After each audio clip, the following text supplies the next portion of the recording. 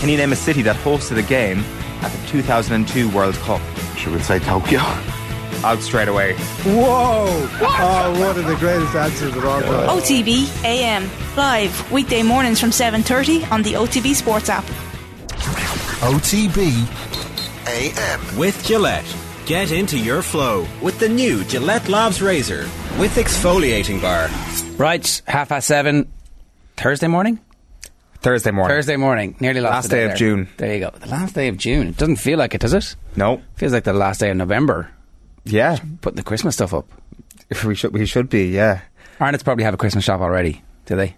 Or is it BT who does it obscenely early? We've ticked off like two great conversation topics here already. Irish weather and, geez, it's earlier it's getting. It is, it's true. It's not though, it's because it's 7:31 now. We've wasted a full minute of your morning talking nonsense. Owen, how are you?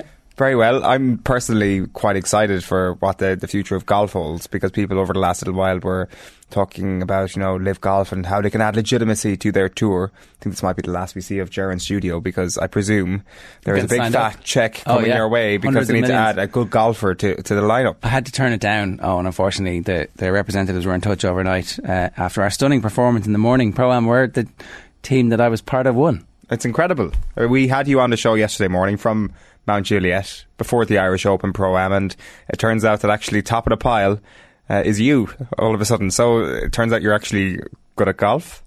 Well, the format's amazing, right? For people who don't play golf that often, which is me.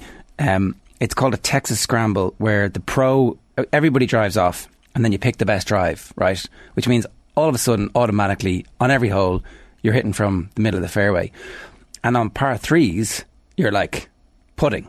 It's automatic. So you can contribute pretty easily in that instance. And I had back-to-back birdies in the back nine. Oh. And we finished in the prizes. Unbelievable. Yeah, I was like, because we were going along, I was like, what normally wins this? And we about 30 under. And we were like, we're very close to that. So 32 under was the winning score.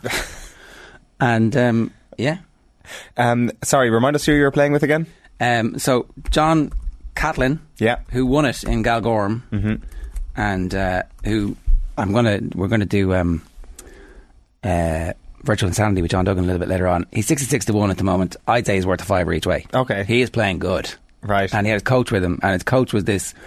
I've spoiled this now, but there was a guy in a Hawaiian shirt with wispy, billowing smoke coming out of him, following us round with a hat and bifocals, staring at us for about 5 holes. And I was like, I've got to go over and talk to that guy. There's a randomer following. It's the Pro-Am, and like nobody's following us because Lowry and Harrington have started at exactly the same time on the opposite nine. So everybody, literally the whole place is following them.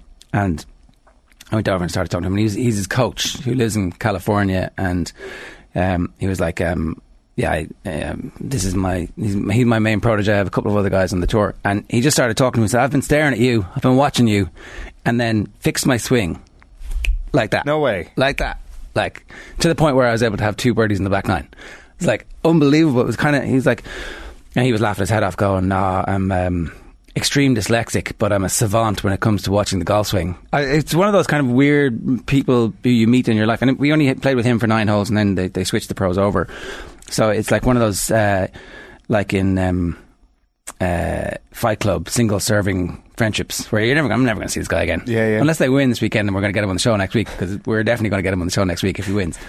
And it was just incredible. It was like, some people are just geniuses. And this guy was like, you're doing this and you're doing this, fix that. Away you go. Is there anything that he told you that you could transfer to somebody else? I'll tell you exactly what he told. He patted me on the belly and said, you can't go through that, you got to go around it.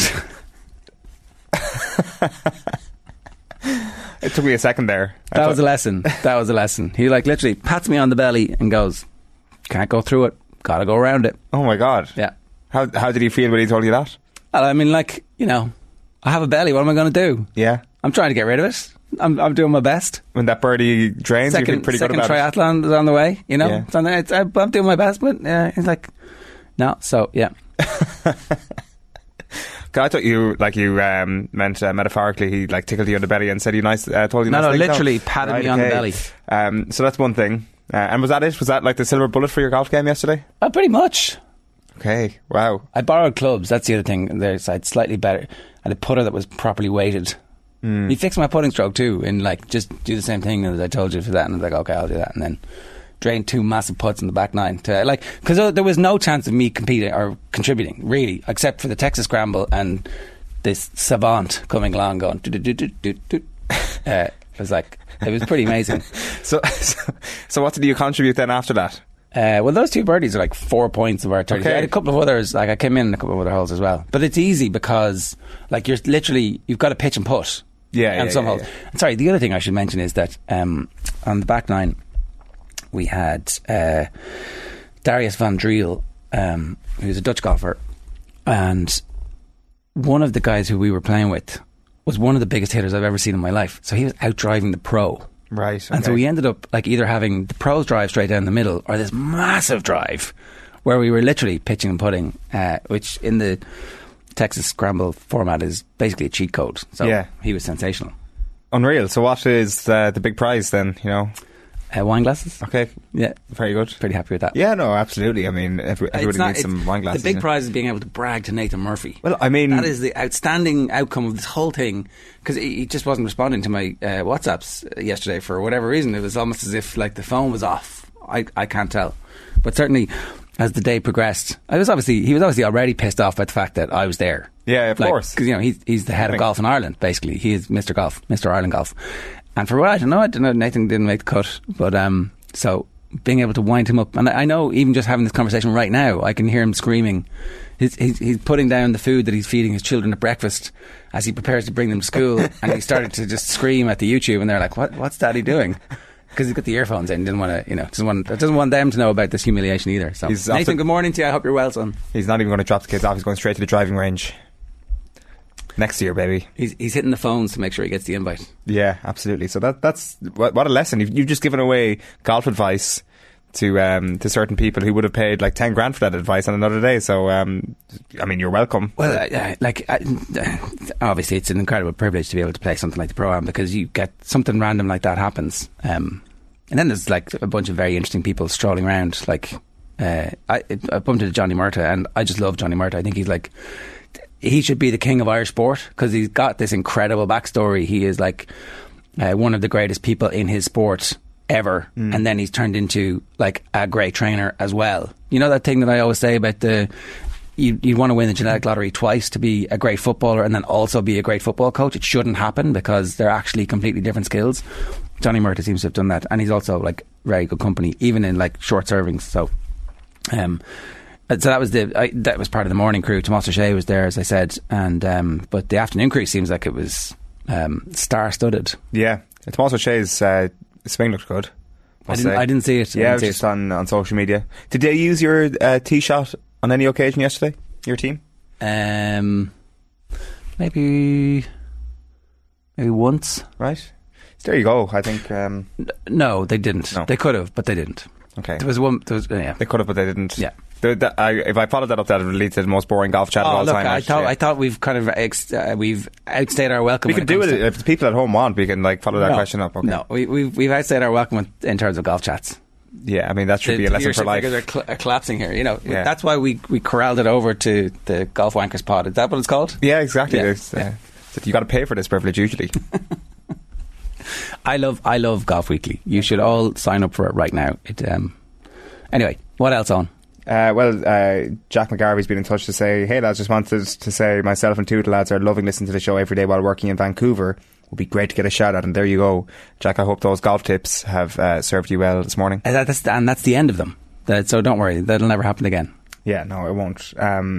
We wanted to chat a little bit about some of the managerial merry-go-round decisions over the last couple of days. Like, obviously, you were making the strong case for Andy Moran on the show a couple of days ago. The Leitrim County Board were listening? I didn't necessarily disagree with it, especially with a vacancy, and sometimes you need to be in the right place at the right time to get these jobs. But Andy Moran is signing on for another little while with the Leitrim footballers. Obviously feels that there's a lot of potential with this group and more to build on. I guess it's hard when you lose in controversial circumstances like they did in the Tailteann Cup this year to walk away from that, because they should have been in the next round. They really possibly should have got a step further than they did this season, and some encouraging moments in the league as well. So I think I don't think the conversation was ever around whether or not Leitrim is an attractive proposition for him, because you listen to how he talks about it and how excited he is when he speaks about his role as manager there. The question was just, does the vacancy at Mayo change things? And I think given how parochial GEA is, when your own home county comes up, it is going to, I'm sure, turn your head a little bit. But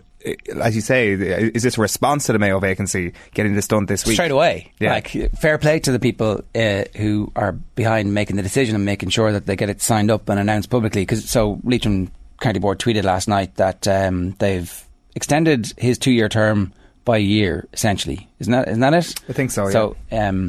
So what was a 2-year term now becomes a 3-year term, and they've said that Andy has agreed it in principle, pending the full ratification from the county board meeting, which everybody assumes will be a rubber stamp at this stage. So, like, I do think that there's a certain element of Andy Moran being one of those kind of perfect candidates who can get the best out of his former teammates and use them as subs because he has a relationship with them, if that's what has to happen, versus somebody walking in and going, my way or the highway, I'm a new voice, you know what you've done here, take your medals and throw them into the bin, we're going to do it better. You know, like, there's a strong possibility that happens. Or somebody who comes in who hasn't got the full inter-county experience and knows exactly what it means to run a high performance setup the way that James Horan has done, which seems to have been one of the issues around Holmes and Kennelly. They come in and change things around, and there seems to have been a separation between what the players believed and what that management team believed. We never quite got to the bottom of that whole why that went tits up, right? No, we did not, yeah. And I'm sure that'll start happening over the winter, right? I think that enough of a remove and enough of those players have stopped, but like they were obviously that seems like the most, if you want to pick the most poisonous moment in Mayo over the last couple of years, that to me seems like the one, certainly just through trying to get people to tell their stories. That is the hardest story to tell, the Holmes and Kennelly. Yeah, well, maybe they'll come out and do it. They did already come out and do it. They did one interview in the Irish Independent that year, and then it was. But now, with the hindsight of benefit of hindsight, I still think there's too many people involved in the county board and too many close relationships between people involved in the county board. So maybe we'll never get to the bottom of that until everybody who is involved is gone. But it would be good for Mayo to understand what happened there. And to prevent that from happening again, because if they get this decision wrong, it's a dark age. It's an interesting question. Like, where is the baseline for Mayo? Like, if they regress to their baseline, what does that look like? Is it actually 2010? Yeah, that's the possibility here. That the baseline isn't necessarily, you know, getting to a quarter final every year and then getting to a final every second or third year. No, it's not. That's their peak. That has been their peak. So, of course, that can turn into getting over the line and getting an All-Ireland. Of course it can. But there is also the very real risk that it just could become a bit of a regression. Now, Cork do have the hurlers to contend with, and maybe that complicates matters, but Mayo, it seems... They also have a massive, double the population. They do. Mayo also have this... that they can still ride this wave for a little bit longer. This crazy decade that they've had can become a positive, where it's an utterly football obsessed county. I thought Colin Boyd was brilliant on the show yesterday when he was talking about the minor team know nothing except success. They know nothing except being in All-Ireland finals, and so that's a complete change of culture, and you've got to put that down to what Horan brought that first time and injected into it. And that means that the expectation on whoever comes in to manage the team is going to be to reach All-Ireland finals and to win All-Ireland. That's what the expectation is going to be, and so that's why it's definitely the most interesting job at the moment that's out there. However, there's another very interesting job out there. Or is there? Is the Monaghan job still interesting? Yes, of course it is. Like, is it? Yes. Or have they been overachieving? Or have they been underachieving? Did Banty do a bad job? I don't know. I think last year is the real sore point for Monaghan, that defeat to Tyrone in an Ulster final.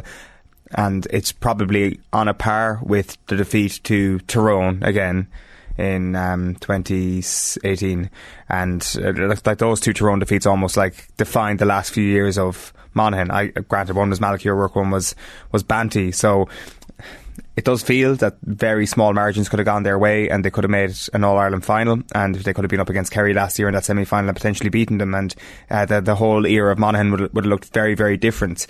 So it's hard to be overly critical in terms of what they've done structurally and how they've approached football over the last few years, given they've probably hit their level, but they've also lost when they've had two massive opportunities to do something really historic. So it does feel that they're close to operating at their peak, but I think that there's one more squeeze in this group of players, group of player Conor McManus, will he step away, is the only question that you probably need to answer when it comes to whether or not Monaghan can continue to hit that peak. We had him on in the off-season when he was just coming back from his injury, and he brought it up unprompted, the whole retirement issue and the question that he keeps getting asked about it. I hadn't even thought to ask him because he's just playing so well.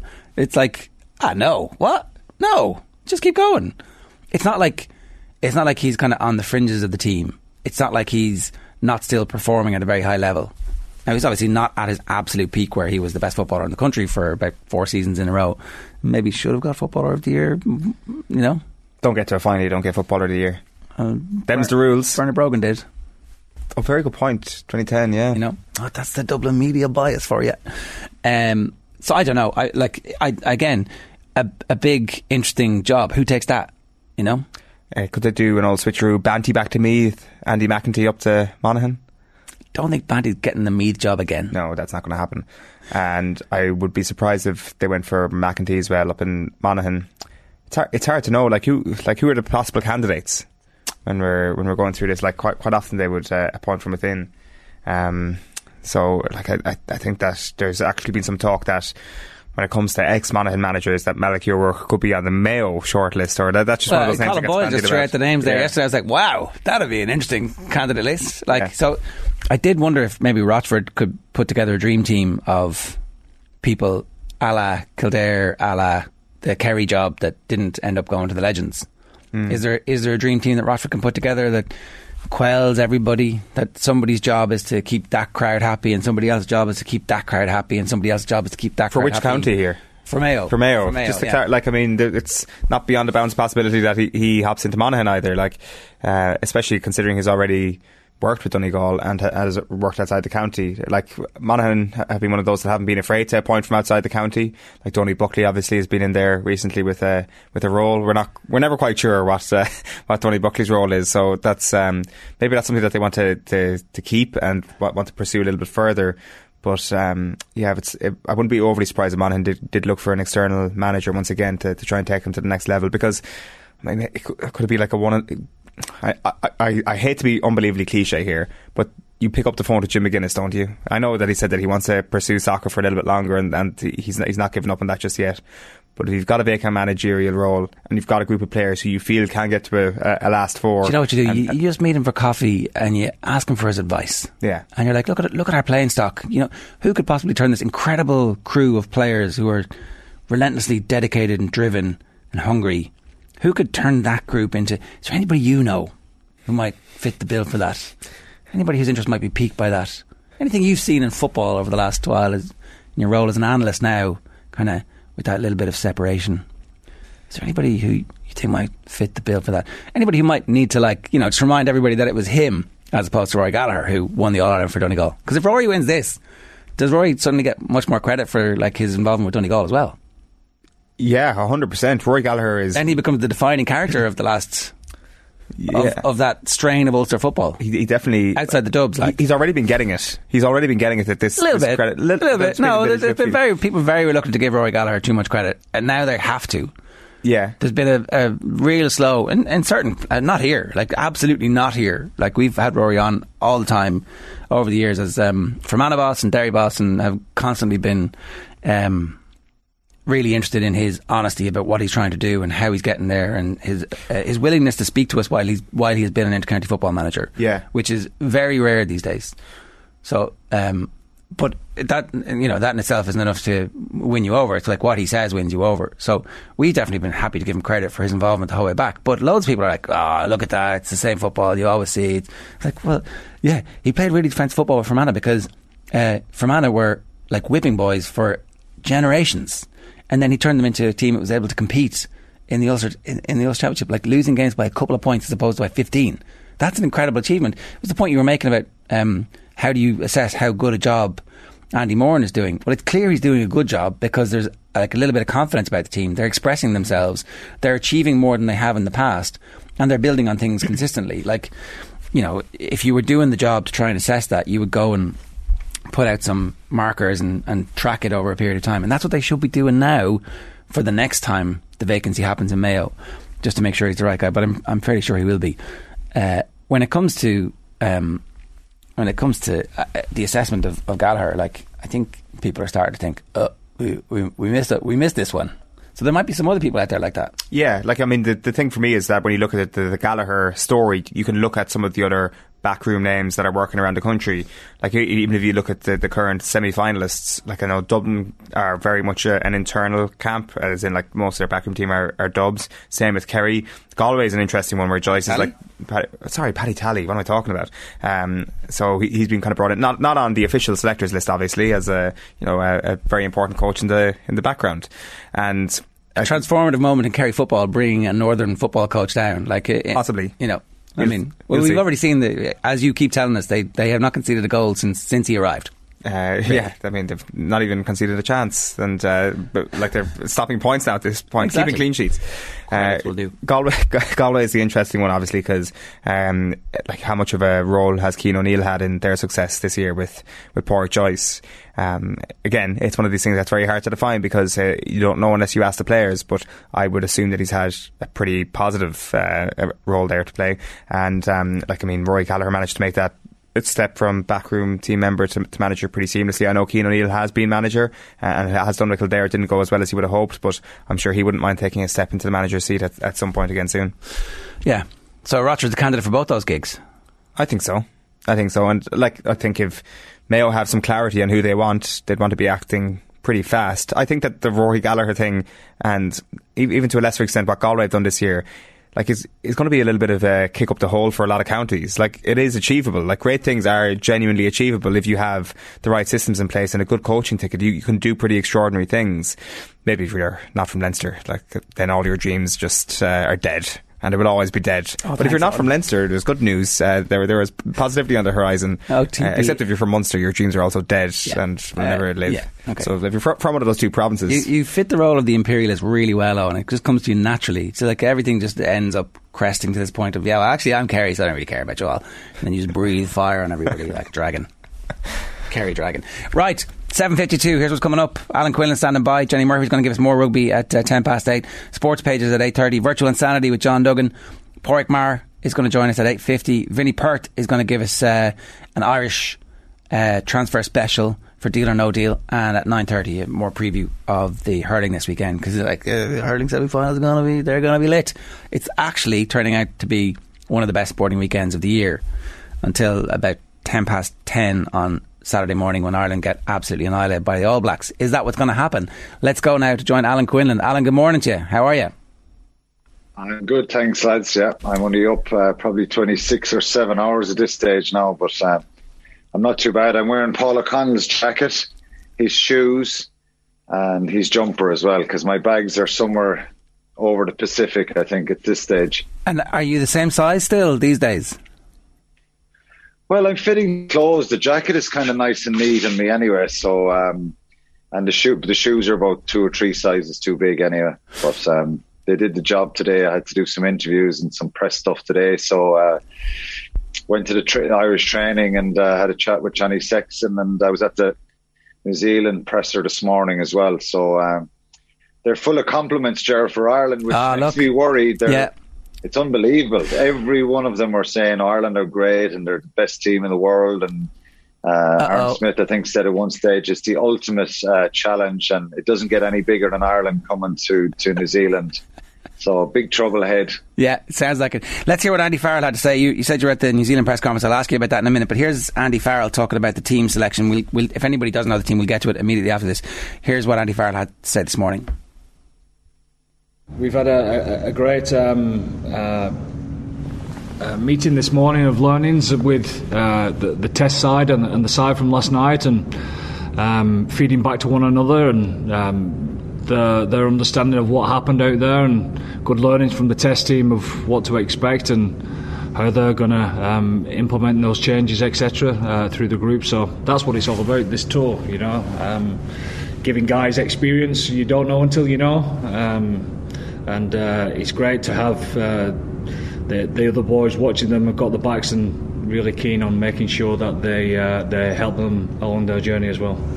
And in terms of the All Black team, your impressions of that side and what you're expecting from them? Pretty good side. I know they've 1 or 2 injuries, and obviously so have we. But at the same time, I think they could pick 4 teams in New Zealand, and they will be unbelievably hard to compete against. So we're under no illusions what we're up against at the weekend. And like I've said to you before, any type of performance that we've had before where we've managed to get over the line, that won't do this weekend. I'm sure about that. So the Ireland team has been named, and it's fairly much what we expected, I think, with maybe a little bit of... I'll go through it. Andrew Porter, Dan Sheehan, Tadhg Furlong, front row. Tadhg Byrne is in the second row, as we expected, after Henderson being sent home with the injury, or certainly out of the squad with the injury. Tadhg Byrne and James Ryan in the second row. Peter O'Mahony at 6, Josh van der Fleer at 7, Caelan Doris at 8. It's Gibson Park and Sexton at half-back, and then it's Henshaw and Ringrose in the centre. The wings are James Lowe and Keith Earls, and Hugo Keenan is a full-back. Dave Heffernan, Finlay Beelum. Cian Healy's named on the bench. We'll see if that actually comes through. If he's fit enough to take his place, that'd be great. Kieran Treadwell, incredible kind of comeback for Treadwell over the last 12-14 months to be named on the bench for the first test in New Zealand. Jack Conan, Conor Murray, Joey Carberry and Bundy Aki, after captaining the side yesterday, is on the bench as well. So what's your take on the team there, Alan? Yeah, there's no real surprises, is there? I think it's a shame that Henderson is out, I think, because I think his physical presence would have helped. I think whether he would have started or whether Andy Farrell would have picked Tadhg Byrne to start it. But I just think Henderson not being there just takes away a little bit of that physicality that we need. Obviously, Peter O'Mahony gets the nod at 6, and Jack Conan is kind of the one to lose out again. You know, we know what Peter O'Mahony brings, his strengths, and I think the decision is obviously made around that line-out presence that he has, and probably that aggression that they're hoping he'll bring. Jack Conan won't want to, be labelled as now a player off the bench and an impactor, but to come off the bench as well. So there's very little between any of the three there in the back row, and but Keith Earls coming in on the wing. I think Mac Hansen would have started there if he wasn't sick with COVID. So there's no real surprises. I think you mentioned Cian Healy there and the injury he got in that Maori game, which looked horrendous. It looked like he not alone was his match over, but this tour was possibly over for him. But I believe he came back in one of those moon boots after the game and walked into the hotel fine, took it off, walked around, and was feeling a lot better this morning. I saw him walking down to the gym here earlier in the day, and he seems to have made a miraculous recovery, which shouldn't be a surprise to anyone, because he's fairly resilient and freakish in his physique, and so he's obviously made a recovery, and I think that will be a boost to him.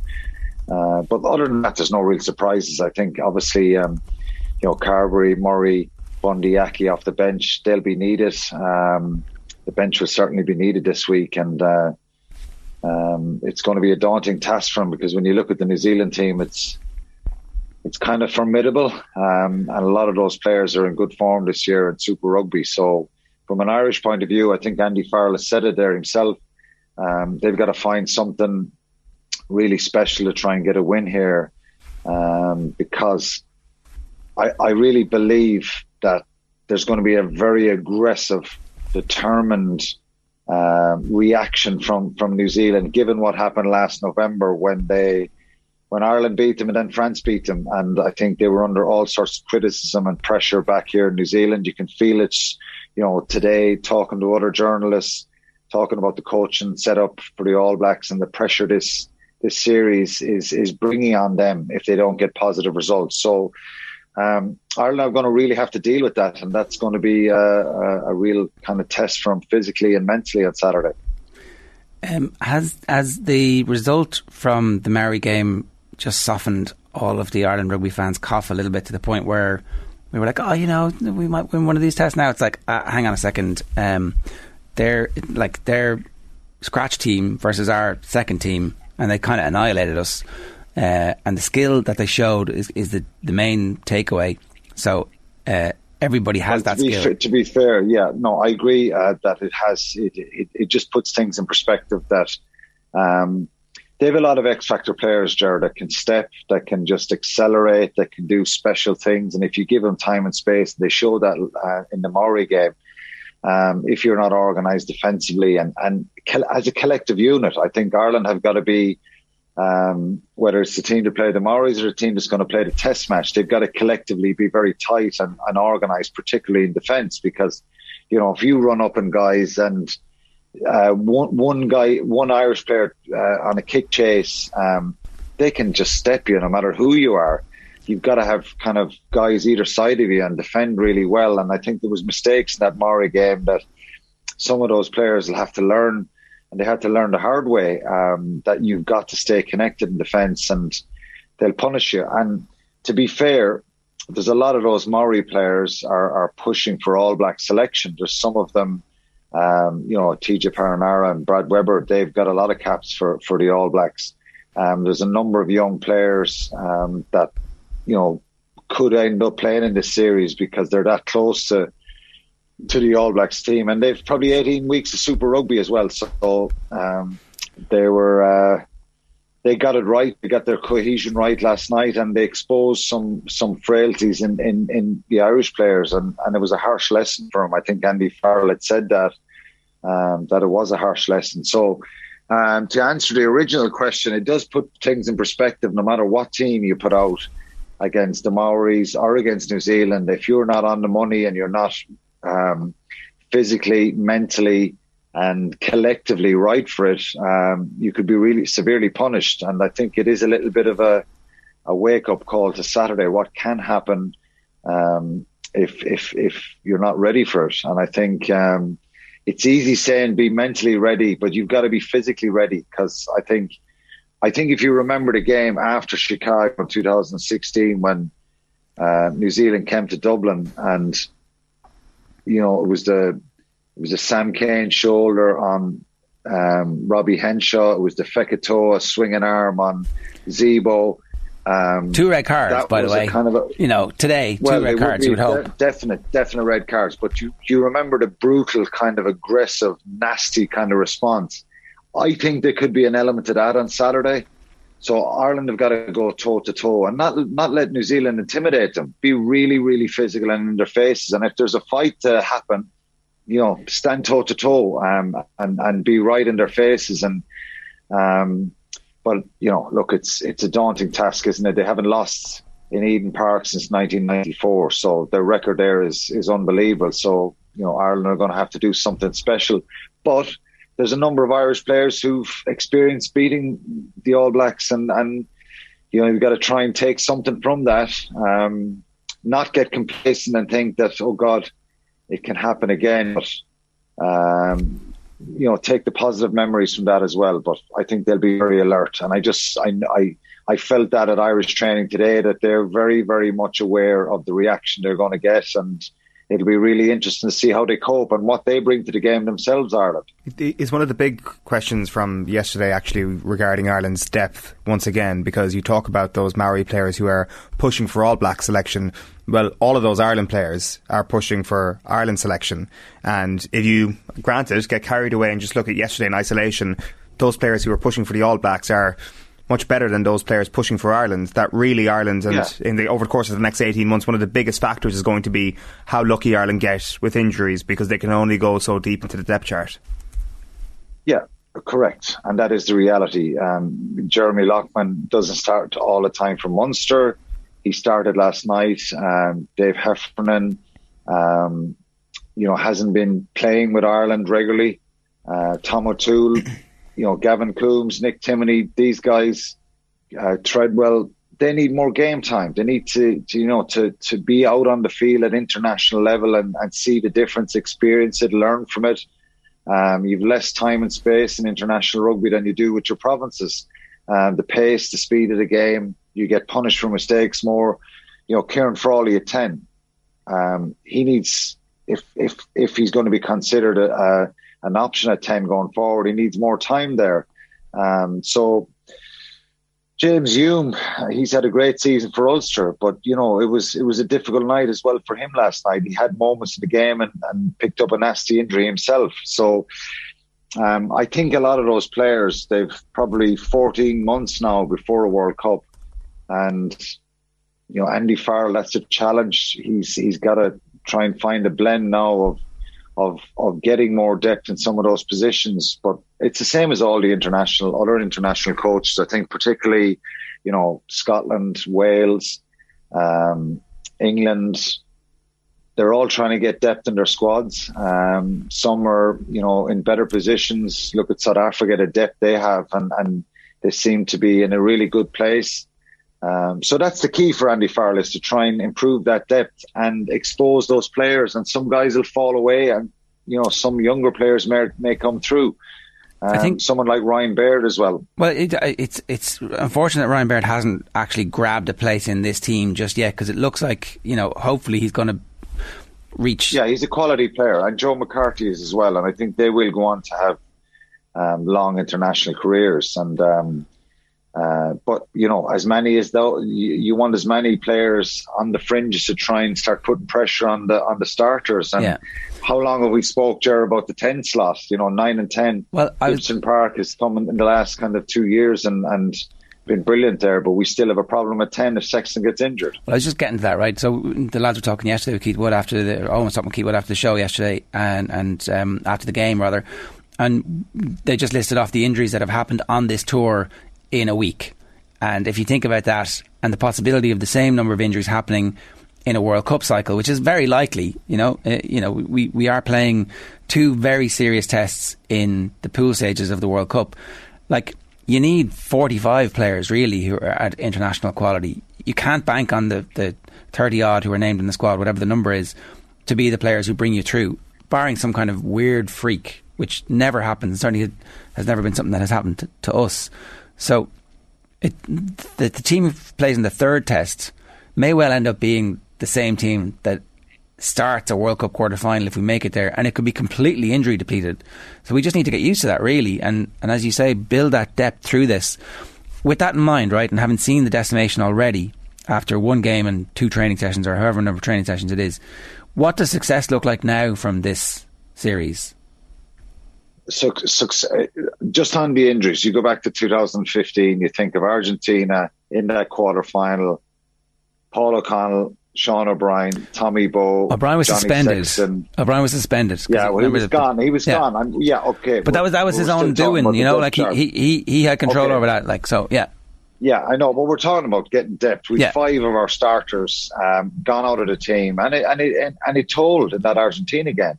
So, there's no quick fix solution here. Andy Farrell has to look at development of these players, getting more game time with their provinces, getting more senior roles with the provinces, and looking at the November internationals, I think, at home, trying to play them and expose them more as well. But there is every chance that there's going to be changes. You hope, you would hope that, look, I think what constitutes success here really for me is not getting a 60-point drubbing that happened in 2012. I'm not suggesting it will happen, but things can fall asunder pretty quickly down here if you're not on the money, and if you are struggling, a couple of key players are missing.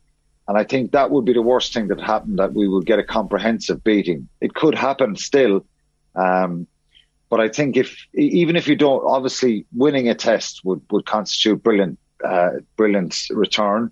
But if you're not going to win any of the test games, that you're thereabouts, you're knocking on the door, you're asking questions, and you're not being completely dominated, because for any side to come here, it's always a challenge. So I think to avoid that situation of getting a comprehensive beating and being really competitive, and I think if Ireland are in the mix in any of the 3 tests, I think they're capable of winning it, and they're good enough. And I think they've got to find that little bit of ignition again that they showed us this year. They were brilliant in November, not just in the New Zealand game, but Japan and Argentina. Their execution was superb. We saw some really good moments in the Six Nations as well. So I think they can draw on that confidence, and hopefully they can, and they can find a performance here for Saturday. Okay. Because I think they need to start well for themselves mentally. Give us your prediction. Oh, my prediction. I think New Zealand will win the game. So I think it's going to be very difficult for Ireland, but there's a little part of me thinks that Ireland will get a performance here on Saturday and really step up. But when you look at the New Zealand team and you look at the experience and even some of the new players that are coming in, some of them are very, very hard to stop. So I think New Zealand should win this game. Yeah. When are we expecting you to find a bag, Quinny, or is that just is this just like absolutely forever, 3 week, 3 air? Yeah. God only knows. There's some of the other some of the other journalists I was chatting to, their bags are 3-4 days. They're scrambling looking for clothes, so I'm going to have to raid Paul's wardrobe again in the morning, maybe, because he has free laundry here anyway, so he can keep getting the stuff cleaned. I can just keep sneaking into his room, robbing his clothes. No, hopefully I'll have a bag in the morning. I need it badly, or else I'll have to go out and replace stuff and buy a big coat for the match on Saturday and stuff like that. There's a few things I could really do with, and there's obviously things you can go out and pick up, socks and underwear and stuff like that. That's easy enough, but anyway, hopefully it comes tomorrow. Is the weather awful? No, it's not bad at all. No, it was good. It was good today. It was nice and pleasant and sunny. Probably not the warmest, but very pleasant anyway. So right. I think there's going to be a few showers at the weekend. So we'll see, but all good so far. All right, Quinny, we'll catch up with you on Monday. Thanks a million. Cheers. Cheers. Thanks, lads. It's Alan Quinlan live from New Zealand in Paul O'Connell's Close. It's 11 minutes past 8. We're both in the midst of oh my God, we're going to get spanked. Yeah. Like the Maori game shouldn't matter in that, but it feels like it does. I completely buy the argument that, it's going to be a totally different team. But yeah, yesterday was just kind of like a bit of a wake-up call as to how tough to tour. It's just been a long time since Ireland have toured New Zealand. Chiefs Girl says, the Maori loss won't matter much come Saturday. Ireland need the extra midweek games to build depth. If they get injuries to key players in the Rugby World Cup, they'll be in trouble if others have no game time. It's 100% true, and there's so few games, and we know that. But that question you put to Quinny there about Ireland needing 40-45 players, like Andy Farr literally said that at the outset of the tour. We need 40 players who are ready to play knockout World Cup rugby. That is why they are deliberately going through these experiences. Yeah. So I don't think... And it has been as harsh as, you war game it out, and you're like, if this really bad scenario happens, and then immediately it's like, 5 of our players are gone. Without us even really, we haven't played a second of a test match and 5 of our players are really unavailable for selection. Right, OTBAM brought to you live each morning by Gillette Labs for an effortless finish to your day. We're back after the break with Jenny Murphy from more chat ahead of Ireland's first test this Saturday. First, here's Liam Toland on last night's Wednesday Night Rugby saying that he feels Kieran Frawley has now firmly grabbed the backup number 10 jersey for Ireland. Take a look. Kieran Frawley at 10, Liam. I thought he was very good. He definitely is very comfortable on the gain line. Certainly in the opening 10 minutes or so, when he had a reasonable platform to play with, he was very keen to get on the gain line. He had a variety in his game. He was comfortable in the physical environment. And I thought he looked good. As the platform in front of him kind of dissolved a little bit, I don't think Ireland were playing much rugby for lots of that game. So, but when Ireland had some sort of a parity of possession, I thought he did really, really well. I think he's a really good player. We got to be conscious that he's not played a whole lot as a 10. He's had very little experience at the highest levels as a 10. So I thought he did really, really well. And you and I have discussed the challenges of the second choice out half over the running weeks and where Carberry fits in. Carberry for me is a phenomenal player, but he's not demanding, he's not dictating, he's just not playing as well as you'd hope he would play. You know he can play. So I think there's an opportunity for Kieran Frawley, even ahead of the other 2 so-called second string out halves. I think it's a good opportunity for him. Fiona? And getting back to the idea of what Farrell was asking, testing players for future tests or testing players at this elite level, I think someone like Kieran Frawley fits into the first one. He's being prepared potentially to be a test player. Yeah, but I suppose, Liam, with that, if that is the case going into a World Cup, you'd wonder how much rugby he will get then back at Leinster at 10. Do you know what I mean? I suppose with the quality they have in there. But he definitely, I thought Joey stepped up to the play today at times. I thought he started well. He played deep. He played on the gain line, exactly like Liam said. But a couple of times as the game went on, I was a bit disappointed when Ireland were attacking inside in 22. And I suppose he's every opportunity and every right to try. He done a couple of kick throughs or crossfield kicks when I thought Ireland might have been better off to hold on to that ball because they hadn't really got through enough phases. I understand if they had penalty advantage or there was different things, there, but I just thought he might have given that ball away too soon at times. But I'm happy these are the games you tried in, and I thought he looks confident at times, and I thought he worked really well with Casey as well. OTB AM. Right, we're sticking with rugby. Jenny Murphy, good morning to you. How are you? Morning, I'm not too bad, thanks. What's your level of confidence about what kind of performance we're going to get from Ireland on Saturday morning? Listen, it's a brand new team facing an even stronger opposition. It's going to be tough. Like, playing in New Zealand is always difficult. But I would imagine the lads that were watching the game, the Merry All Blacks game, will still get a lot from it. We all know that the All Blacks are going to play at pace. It's going to be speedy ruck ball, and you have to be so sharp when you're kicking it to them, because when we saw they can transition to attack so smoothly. I think it's going to be tough, but then you've got all that experience in there, really solid front row. As long as that negative energy from that loss hasn't kind of seeped in, I think we could do a good job. Just stick to the task at hand and see where we go. Yeah, it's kind of, it feels, I don't know, it's a really weird scenario where this is a team who we beat the last time we played them, and yet we're not feeling particularly confident about beating them this time because so much has changed in that relatively short period of time, and they're coming off the back of their club season, looking forward to bursting into their international season with all of the energy that they always have at this stage of the year. And we all just feel a little bit wrecked, it seems. And, it's kind of the walking wounded at the moment. So, I don't know, maybe we're overreacting to that, and maybe we should expect Ireland to at least put in a performance this weekend. I think they are going to put in a performance. And it's really easy to lean on, it's an 11-month season. It is long, and there's probably some wrecked bodies out there. And the fact that we're picking up some injuries, even at the tail end of what is an exceptionally long season, is tough.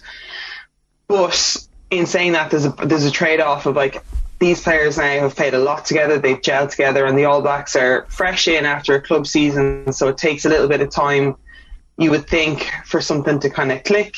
There's pros and cons. The guys are going to be wrecked, but they know that at the end of the next 4 games they can head to Bali, soak up some sun, pina colada, but finish on a high. And playing New Zealand in New Zealand is a challenge that everyone wants to. They do want to step up for, and it's where you want to perform, and it's where they want to get the win. Yeah, I think Nance Connor was already doing that. It was unbelievable, just coming off the plane and then absolutely tearing into it. Brilliant, and I thought he really put his hand up. Just serious effort from the Munster run. In terms of the team selection itself, was there anything that was surprising? Peter Manny gets the start, Keith Earl gets the start. You can quibble about this. I see Tony Ward in the paper saying that Jordan Larmour should have been picked for his game-breaking ability, but they haven't gone back to Larmour in a long time. The fact that he's in the squad maybe is an opportunity. He might get an opportunity. No doubt there'll be injuries in that back three as the Test series wears on, but they love Keith Earls. They've given him a contract to the end of the World Cup, which is a real sign that we're backing you to get to the World Cup and be part of our squad. Yeah, and I can see why people have made the argument for Larmour, but you're going to have less space to do all that box that fancy stepping against the All Blacks. Weather in Hamilton the other day was manky, and Earls he's so consistent all the time. Yeah, you mightn't get as many flashes of brilliance, but that's not what you want at times for your winger.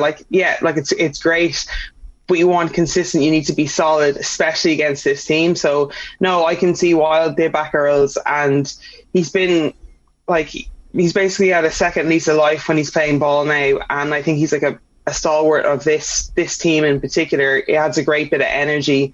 So like, no, I can see why Farrell picked him. I can see why there's moans going up. But like, if I'm in that coaching staff, I'd be giving a nod to Earls myself. He's played against these before. He's got plenty of experience. And like you're saying, Larmour hasn't been in the green jersey for a while.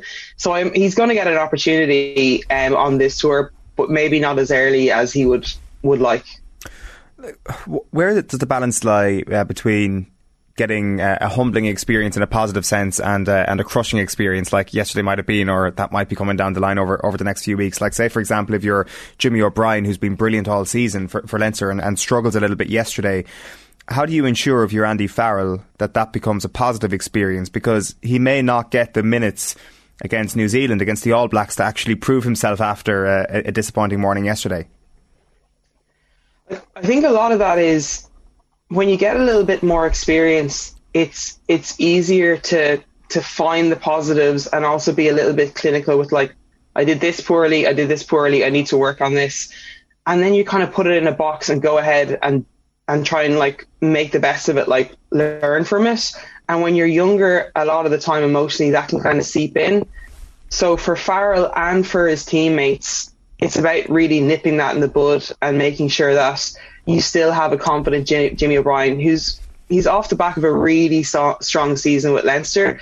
You don't want that one experience, I guess, like such a strong team to kind of stick there permanently. So it's about addressing what did go well, what didn't go well, absolutely kind of doing like heavy reps on things that you want to work on in camp, and then just parking it and kind of moving on. And a lot of it is your teammates just kind of like telling you to get over it yourself and not being too sympathetic. I find that work with me anyway. You get like a little bit of, oh, woe is you, and then you move on, or you're bringing everyone down as well.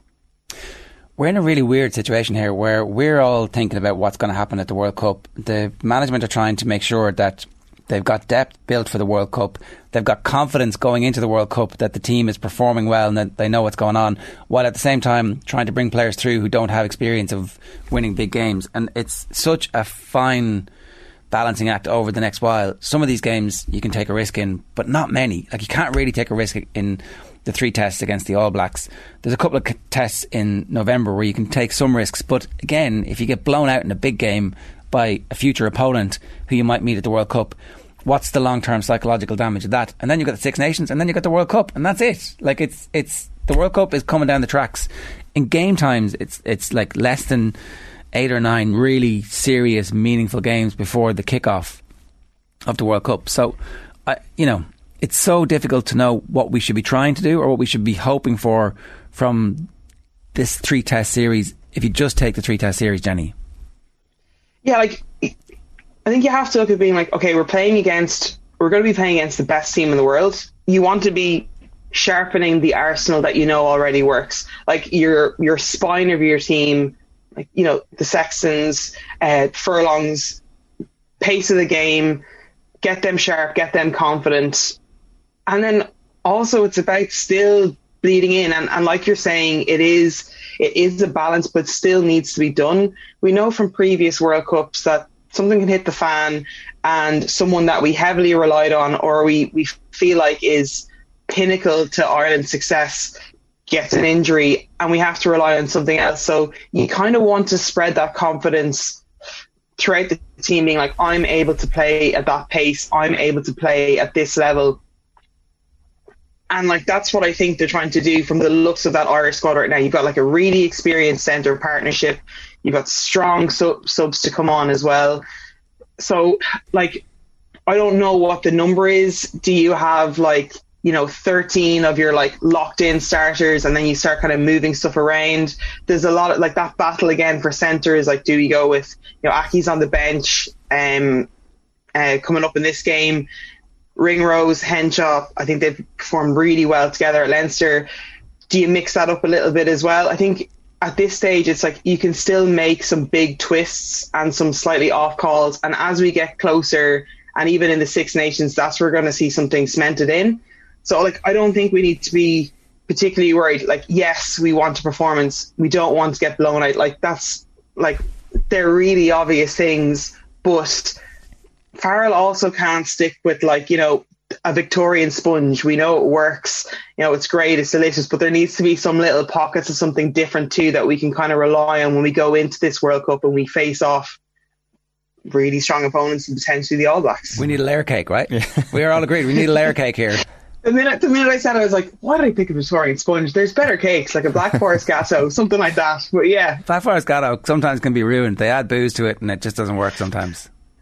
Yeah, you don't want to overdo the cherries. No, and the cherries are the little experiments here. So yeah, we'll stick with the cake analogy, and I'll get slagged horrendously for this. There are no cherries in this team. This is like his first choice. This is I'm going to war. If the World Cup final was tomorrow and these players were available and they were the only players available, that's who he's picking. There's zero experimentation with this group for this team for this game on Saturday. So like they're putting all of their chips in the middle, and it's like, right lads, it's up to you now. Well, this is the team where you're like, you look at it and you kind of nod your head and you're like, yeah, I can see that. Yeah, I can see that.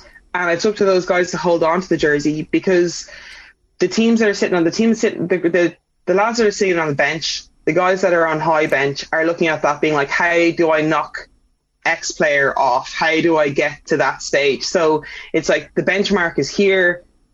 And how do I get that jersey? And if players go really well and those 15 perform, then yeah, they're going to be difficult to budge. But it's a long way away from the World Cup. It's still a really long tour. So much things could change. So it's like it's early days. One of the slightly concerning things just from listening to Keith Wood yesterday was just talking about the skills difference that he saw between the Ireland players and the Maori All Blacks. That feels like... They're handling in the rain. Their left-handed pass at full tilt. It's like, like as you said yourself, Jenny, like it was a dog of a day down there, which should suit Ireland to a certain degree. It's here, doesn't it? It does sometimes. It does, and like I guess it is often like just a great leveler in terms of what you're going to identify in terms of skills. I appreciate it. Like you're right. There is a lot of rugby to be played here, and we're totally overreacting to yesterday. But if we can just lean into the overreaction for a moment, just on a skills level, was that a red flag for you at all yesterday? It was a little bit concerning because it didn't look like it was raining on on Maori ball. Like we're talking about like passing at pace, fingertip passing, and also like being really smart, like and not just the backs here. Like the tight five looked so comfortable with ball in hand, and the step up from the Maori team that played the weekend to the likes of Cody Taylor, Brodie Retallick, they're even a different level again when it comes to handling. They look so comfortable, and it's not even like in manky weather, ball is coming at you, and a lot of the time it's security first and then get the ball away, and that wasn't a concern at all. It was like fingertip, catch and pass. Everyone knew where everyone was, really strong support lines, and really quick ruck ball. Now I think like a lot of that is like, yes, their handling was brilliant. I thought they managed the game really well. Any opportunity that Ireland gave them with like quite poor kicking at times that was a bit aimless, they really punished us. Like I think about 3 tries in the first half came from like little wayward kicks that didn't seem that organised. I don't think the All Blacks won't get that space today or the weekend tomorrow. Sorry, time difference and everything. But yeah, it is something that's supremely impressive. I do think that Ireland's, particularly front three, are ballers, and they do have the ability to pass the ball. But like across the board, I think All Blacks and the Maori All Blacks are, they're freakishly skillful, and it's scary, and it's something you need to nullify. But like, cut down on those quick ruck balls so we're defensively set as early as possible, so we're able to put that under pressure, because we were kind of going backwards at times, and the ball was away before we even had time to kind of get set. So that's one area I'd imagine Farrell would be really trying to like focus on before the game. If you think about how test series have gone for teams going to New Zealand in the past, and you just look at the Lions, absolutely obliterated in 2005 and then just about break even the last time they were down there. That was the Lions with the pick of the countries. So what do you think is going to happen over the 3 tests? And give us your prediction for this weekend, Jenny. I think it's going to be an All Blacks win, but a close one next game. Then it's so hard to kind of say when you don't know the teams and stuff. I'll go All Blacks to win this tour 2-1. I think we'd take a 2-1, right? At this stage, it'd be like, all right, something happened in that last test. Yeah, at this stage, but like, we look at the game and you're like, actually, do you know what? Ireland could get 2 scalps here and come away with a really solid tour.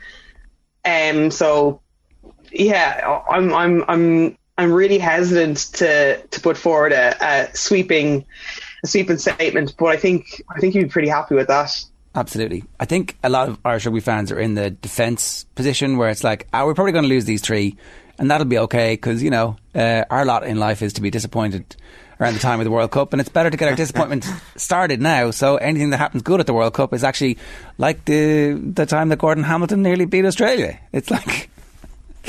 we don't want... I think it's right, like, our hopes, we don't want them to hit roller coaster pinnacle level only to be quarter-final curse. Yeah. So, like maybe a touch or 2, a disappointment in New Zealand, and then all guns blazing for the World Cup. And you know what? I'd take that. Yeah, wasn't it nice of Leinster to get that ball rolling by losing the Heineken Cup final and bringing us all back to earth going, oh, hang on a second. They are human. So super sound. Yeah, super exactly. sound. Exactly, yeah. They took one for the team there. Jenny, good stuff. Thanks a million. No worries. Thanks, guys. So Jenny Murphy giving us her thoughts on cakes and the team this weekend. Yeah, what will it end up being? A caterpillar cake or a... Colin the Caterpillar. Yeah, best cake around. Good cake, very good cake. Best cake around, to be quite honest. So that's what we got to hope for. Insert Scrum analogy there. I am worried. The Maori game, I didn't see it. I listened to you guys afterwards, and I am worried. The one thing I would say is that Andy Farrell and his coaching ticket got a lot of credit in the Six Nations for how Ireland set up. Granted, it's a more fluid style of rugby than under Joe Schmidt. It's not as prescriptive, but it's still a plan. It's still an approach to the game that those players would have been. It would have been drilled into these players in training and throughout the experience of Six Nations. Can that game plan be imposed on a brand new team? Like when you've got 5 debutants in the starting team yesterday, or certainly the first one of the first experiences starting in the green shirt, or certainly when you throw in substitutions, then how can you expect that amount of change to a team and expect the same game plan to be as sharp? No, it's very difficult. It's just that the Leinster performance in the Champions Cup final included some errors that we haven't seen that often from this Ireland team, and if those errors happen in a green jersey the way they happened in that blue jersey, then we'll get hammered, because every time one of those errors happens, it's not La Rochelle, it's the All Blacks who are again a step forward from that, and they'll be running in tries, so more tries. I mean, La Rochelle did run in a load of tries. So that's, you put together the Maori performance, which obviously is a completely different team, with the end of the season for Leinster and in the URC, it's like, oof. These guys need to play better than they played since the Six Nations. Yeah. There's been, Yeah, no, that's okay. True. Yeah. One last question, one last comment here. After yesterday's performance, I think there was an overreaction to the loss to the New Zealand Maori. We deserved to lose, but left a number of tries out there, while there were several tries conceded that were soft, says James McCullough, giving us all a glass half full. It's time for the papers. There are so many idiots out there, so many spoofers. There's a lot of horse. I think he's a total spoofer. What do you mean a spoofer? He's just bullshit. No, Eamon, come on, don't be. No, I'm not. Yes. No. All right, at 8:34 we can run you through the papers. Where are we going to start? Going to start with OTBsports.com? No, we're not. We're going to start with the papers. The front of the Irish Independent has Robbie Keane, John O'Shea, and you and James Nesbitt during the Irish Open Pro. And on the back, this might be the photograph of the day. It's two ballers. It's Joe Canning and Angela Downey. Angela has 10 times more All-Ireland medals than Joe Canning. 13 times more, maybe. So she's the all-time great camogie player. He's the all-time great hurler. and I don't know, were they both playing? They both appear to have clubs there, so two greats meeting. It's a good old day.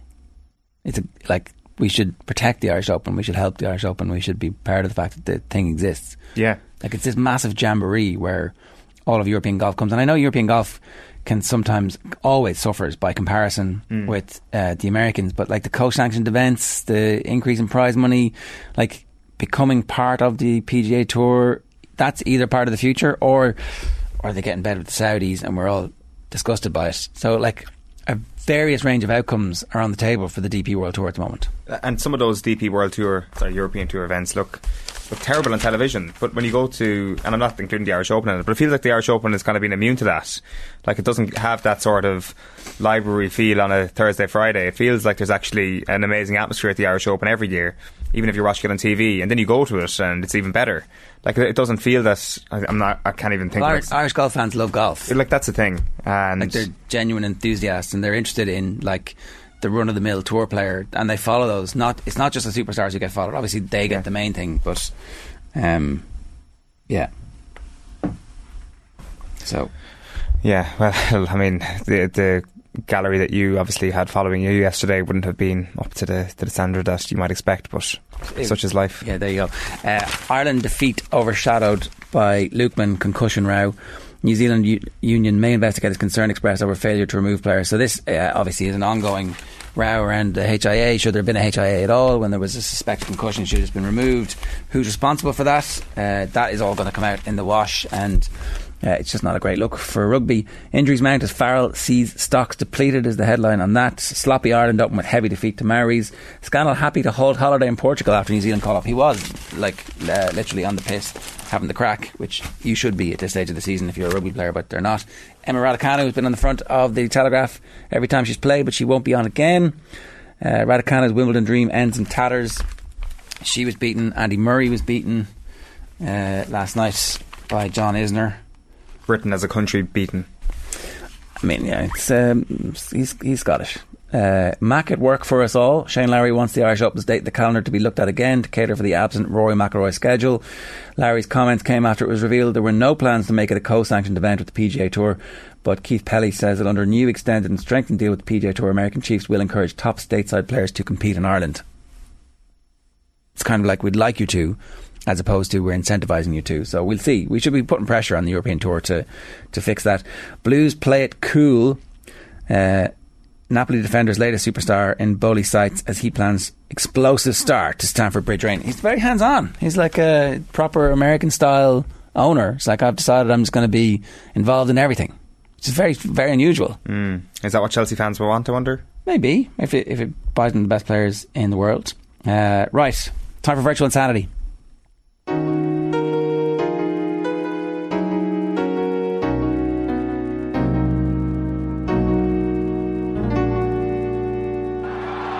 You have entered Power Drive. Oh, wow! Jaron Owen, good morning. Oh, no mic on. Oh? Here we go. Hey, how are you? Mic goes on. Jaron Owen, good morning. What's the crack? How are you getting on? Pretty good. Got some inside information for you, which I'll get to in a moment. Oh, great. What have you got? I've got 4 golfers for the Irish Open at Mount Juliet in Kilkenny. Thomas Pieters is the main one at 18 to 1. The Pogues price from a fairy tale in New York. For 4 each way, and Thomas Pieters. You sure it's not 10 to 1? Came in at 10 to 1. Well, you know, after the money, that's going to be the deluge. After I give this tip, there will be. Obviously, cut in price. Good save. I mean, it's an obvious. It's clearly 18 to 1. Everybody knows it's 18 to 1. Yeah. Yeah. Everybody. Yeah. Everybody. Everyone. Everybody. So Thomas Pieters doesn't really like playing in America, but he likes playing in the European Tour, or the DP World Tour as they now call it. 5 starts in this side of the pond this year, 5 top 15s. Was second last week, beaten by Hao Tong Lee in a playoff. Was 12th in this last year, hits the ball a mile. The par 5s will suit him, plays really well. I think he's a really good solid proposition. He's third best ranked player in this field. Thomas Pieters, he's the headline tip in this Irish Open this week each way. Johannes Veerman, the reason why I'm picking him at 50 to 1 for 2 each way, luckily had Lucas Herbert in this last year, and Veerman was his biggest challenger, and he had 2 bogeys down the stretch, finished third. Then he came out 3 weeks later and won. So he showed a bit of resolution, and he's playing better this year than he was last year. He was 10th at the European Open, 20th at the Scandinavian Mixed. Johannes Veerman, the American, at 50-1 for 2 each way. He's the second one. Wil Besseling of the Netherlands is 80-1 for 2 each way. Played well for the first couple of rounds of the US Open. Was second recently at the European Open, about to break his duck on the tour. Went close there, and was 17th in this last year. Wil Besseling, I think, could do well this week at 80-1 for 2 each way. And we got to pick one of our own. The one I picked at 150-1 for 2 each way is Niall Carney, who really caught my eye last week. He was 15th at the BMW International Open, 3 rounds, and really good rounds. He was 13 under par for his last 3 rounds. 15th in Belgium, 4 top 12s last year.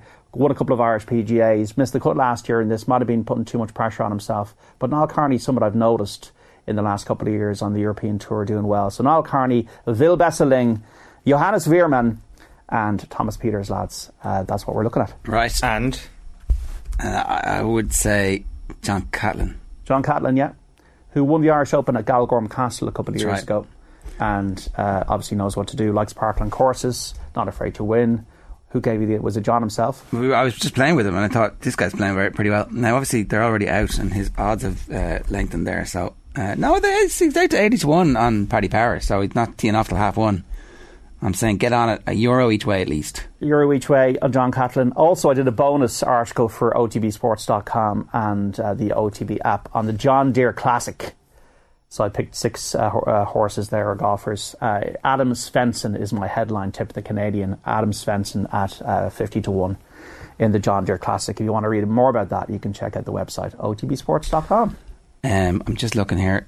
Thurston Lawrence is 4 under through 5. So that's it. He's probably about 1,000-1. So he is ripping it up at the moment. These Irish Opens can be unusual in terms of their winners. Yeah, I think the winning total last year was like only 19. Right. Okay. So they did take it apart a little bit, but not too much. And different weather conditions last year. The rough was very, very difficult yesterday. So there you go. That is. Do you have any birdies or pars or? Yeah, back-to-back birdies. Wow, brilliant. Yeah. Thank you for asking, John. Which holes? 6 and 7. Oh, class. That's brilliant. Yeah. He won the Pro-Am. Well, in the morning, we finished in the prizes in the morning. What did you get? 2 wine glasses. A crystal, yeah. Nice water for crystal wine glasses, yeah. That's cool. There you go. I'd recommend it. You should. Dermot and Dave were playing in the afternoon. Yeah, that was funny. You could see the Sports 5 pictures with Dave in the boiler suit and Dermot looking like somebody who was going to join the Live Tour next week. You know what? Like it's right there. It's open to somebody to provide that comic relief to all those grim, like Patrick Reed whining. Wow, the PGA Tour. Wow. Like, isn't it really strange, lads, that everybody you would have expected to join the Live Tour has joined the Live Tour? No, it's exactly what you would have predicted, isn't it? You know, like it's every single guy you would have expected to join has joined. All the assholes are gone from the PGA Tour now. Yeah. It's amazing. Now, some of them. Sure about that? Some of them on the Live are like, wait until you see who else comes. Like, this isn't finished. It's like, well, if they just finished now, you'd be happy enough, wouldn't you? Yeah, I think you'd cut your losses. Pretty happy and go, all right, lads, off you go. Go on, have that fake Brooks Koepka versus the Beef Bryson all the time. We don't care. We can literally ignore it. I mean, I know the golf journalists are like, oh, we can't ignore this because it's golf and it's still happening and it's revolutionising the game. But the rest of us can just go, we don't care. The roller skaters team, they keep on changing the team names. I was seeing that during the week. The guys, when they talk about this, almost you can see the soul departing from their bodies when they start talking about this kind of stuff. Oh yeah, my schedule, a better schedule. Well, actually, factually, that's not completely correct. I've got to say everything else. They got better shirts. I got to say something that doesn't say money. Although it literally says money, Live on their shirts now as well. Pat Perez was pictured with, I don't know whether it was yesterday or not, but pictured with a shirt which is like all dollar signs. Well, dollar bills are all on the shirt. Like, in fairness to him, he did say, this is like winning the lottery at my stage of life. You know, he was like fairly naked about. I don't mind it as long as people are honest. Look, there is a bit of a whataboutery about it, and like not everywhere, like the European Tour used to play in Saudi. My issue with the whole thing about Live is the dilution of competition and the fact that sport to me is all about competition, and money should be secondary. But unfortunately, capitalism has ruined the world. Yeah, I mean, these are just little contractors who are trying to make as much money as they can. That's what this is. They do it through the medium of golf. What else, John? How are you feeling ahead of the weekend's hurling? I'm feeling... it's very hard to judge Clare and Kilkenny. I think that the Wexford game is exactly what Clare needed, because they were obviously hungover from the Munster final and they really had to dig it out. Kilkenny, I have felt in the last few years, have played probably to the end of their potential, but do they have the talent to play a 80-minute game, which they're going to have to with injury time? It feels like this year they do have the talent to do that in a way that they might not have had in recent years, that some of their younger players are starting to reach physical maturity, tactical maturity, technical maturity, and they're now, it's their team, and the outlads are like brilliant to have, but not necessary. Like, I don't think it's going to be TJ who wins the game for them. His frees will keep the teams close, but it's actually going to be Adrian Mullen or Cody or the new defenders who have emerged as absolute rock solid starters for Kilkenny over the last 12 to 14 months, that actually, if Kilkenny win the game, are going to turn it their way. And then obviously there's Tony Kelly back in Croke Park, where he likes it. He's got a good record there, going all the way back to 2013. He's been good. Yeah, we got Colin Ryan coming to the studio on Saturday for a chat with Kieran Carey, hopefully, as well. Right, and we got Paul Murphy down at Croke Park. So, like, it's going to be a really big build up to the game on Saturday evening. I think it'll be very physical. Can Clare get a few goals? I think it'll be much more straightforward for Limerick on Sunday. I think if Keane Lynch is back, I do think Limerick are better than Galway. I think by a few points. I think Galway are still learning under Henry. And Limerick, like, whether it's Limerick Kilkenny or Limerick Clare in the final, there's going to be a brilliant storyline either way. There's a chance Limerick blow Galway out, isn't there? I think 100%, so, yeah. 6 points is the spread at the moment. It's 1 point in the other game, which you would expect. 6 to me suggests that the bookies are giving Galway a chance.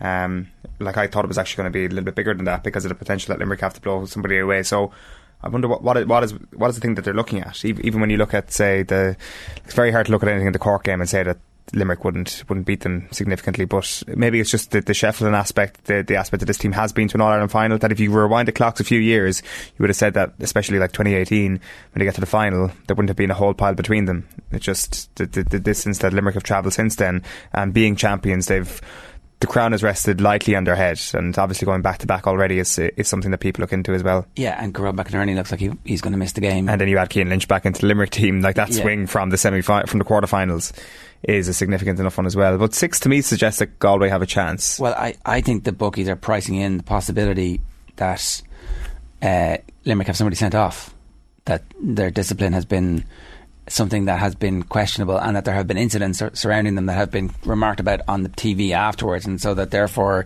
if something happens early, there's going to be a red card for it, and that might bring the game back to...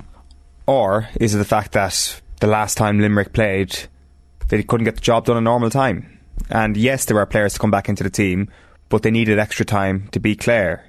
And if it was Galway against Clare this weekend, who are you picking? You're picking Clare just. So I know it doesn't work like that. Styles make fights, and the style of Clare and their approach to Limerick has been the thing that's given them an extra chance this year. But still, if you had Clare against Galway in the morning, I'm not sure anybody could confidently predict that one either. And one of those two teams got a draw against Limerick. So maybe that's what they're factoring in here. Maybe we're just riding this off a little bit too quickly. Still think Limerick will win. You had your sports journalist hat on there, John. As a Clare hurling fan, what are you thinking? I'm quietly confident. I haven't played Kilkenny in 16 years. So look, I'd much rather be playing Kilkenny than Limerick again. So yeah, I'm hopeful towards confident. Right. Somewhere between hopeful and confident. All right. That's this week's version of Virtual Insanity. Best of luck. All right.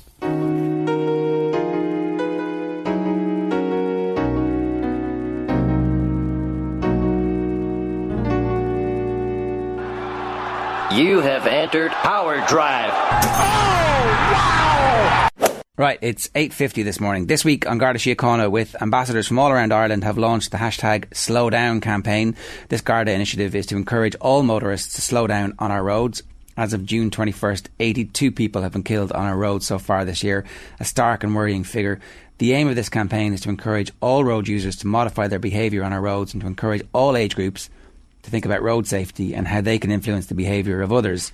In recent years, Ireland has reduced road deaths through a collective effort, and we all have a role to play in saving lives. You can follow on Garda Síochána's Facebook page at Garda Traffic, it's at Garda Traffic on Twitter and Garda Insta on Instagram this week to help share this vital message, and the hashtag is Slow Down. Joining us to talk more about this campaign is Tipperary's own Pádraig Maher. Pádraig, good morning to you. How are you getting on? I'm good, lads, and yourselves? Yeah, campaigns like this, having somebody to come out and talk about it who actually understands what it means on a day-to-day basis, like yourself, it's really important. When you get asked to do something like this, are you absolutely happy to lean into it and say, yeah, I'm happy to be the face of this? We should all be slowing down on the roads. Yeah, definitely, Ger. Obviously, it is part of my job day in, day out, dealing with incidents like this, unfortunately. But, yeah, look, it's vital. And, look, Garda Síochána don't just pull these campaigns, out of the sky. There's stats behind these reasons why they are. And, unfortunately, there's been 83 this year so far, and we're only coming to the end of June. That's way too many for any given year, never mind for 6 months. So, yeah, it's very important, I suppose everyone in the community, all our friends, our family, our colleagues are aware, and, keep in mind that, it is a big need for us all just to slow down. Speed limits are there for the reason, Ger, and I know we all kind of give out about them at times, and, you might have your friend or that giving out that they were caught with a speed ban or something, but they're there for a reason, and they're saving lives every day in, day out. So, yeah, it is vital that we're all aware of this campaign, and I suppose I just urge everyone to be aware of it and pass the word around. And we've all seen it in social media the last few days, so hopefully everyone's becoming more aware.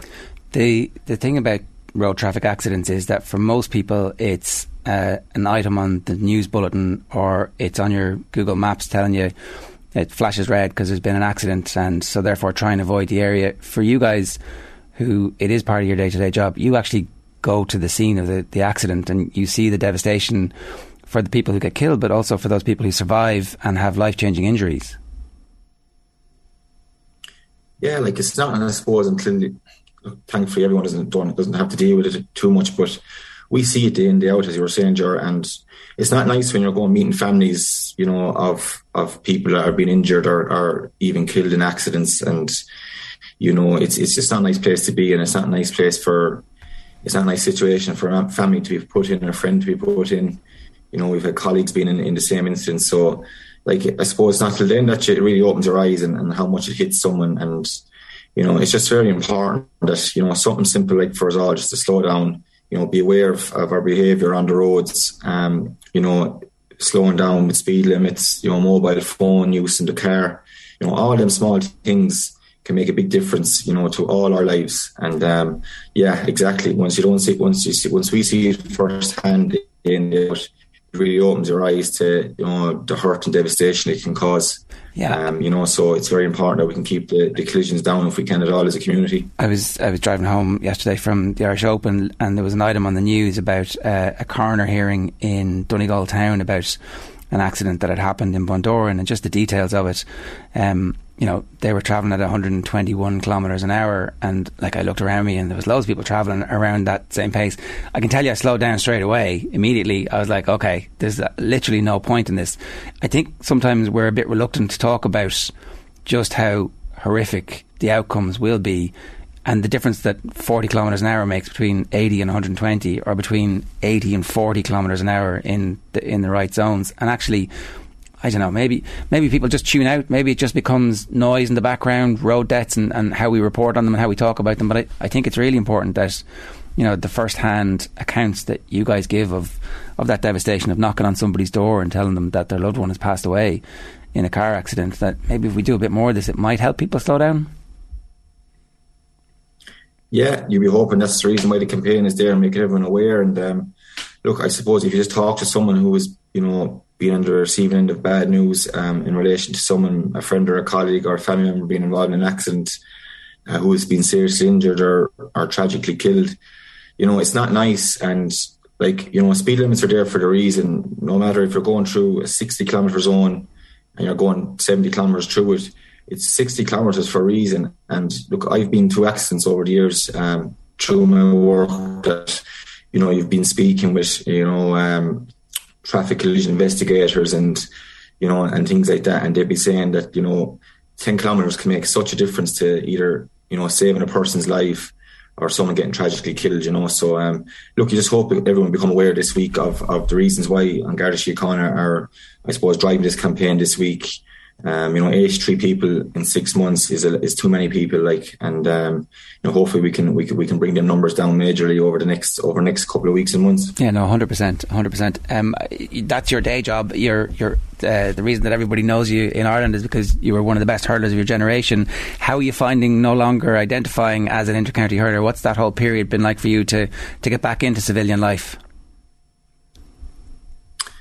Yeah, it's been strange, George, to be honest with you. I suppose I'm getting used to it a bit now, just trying to fill the void of, I suppose, that routine I had for so long, being involved in a high performance setup with Tipperary, So, yeah, it's strange, but look, I'm getting to do a lot of other things in my life now, and I'm enjoying going to all the matches. I've been to so many games this year, with Tip not even being involved, so it's great to be able to go and just sit back and relax and actually watch the games and, I suppose, analyse them and try and understand what other teams do be getting up to. So I'm really enjoying it, and looking forward to the weekend's games now again myself.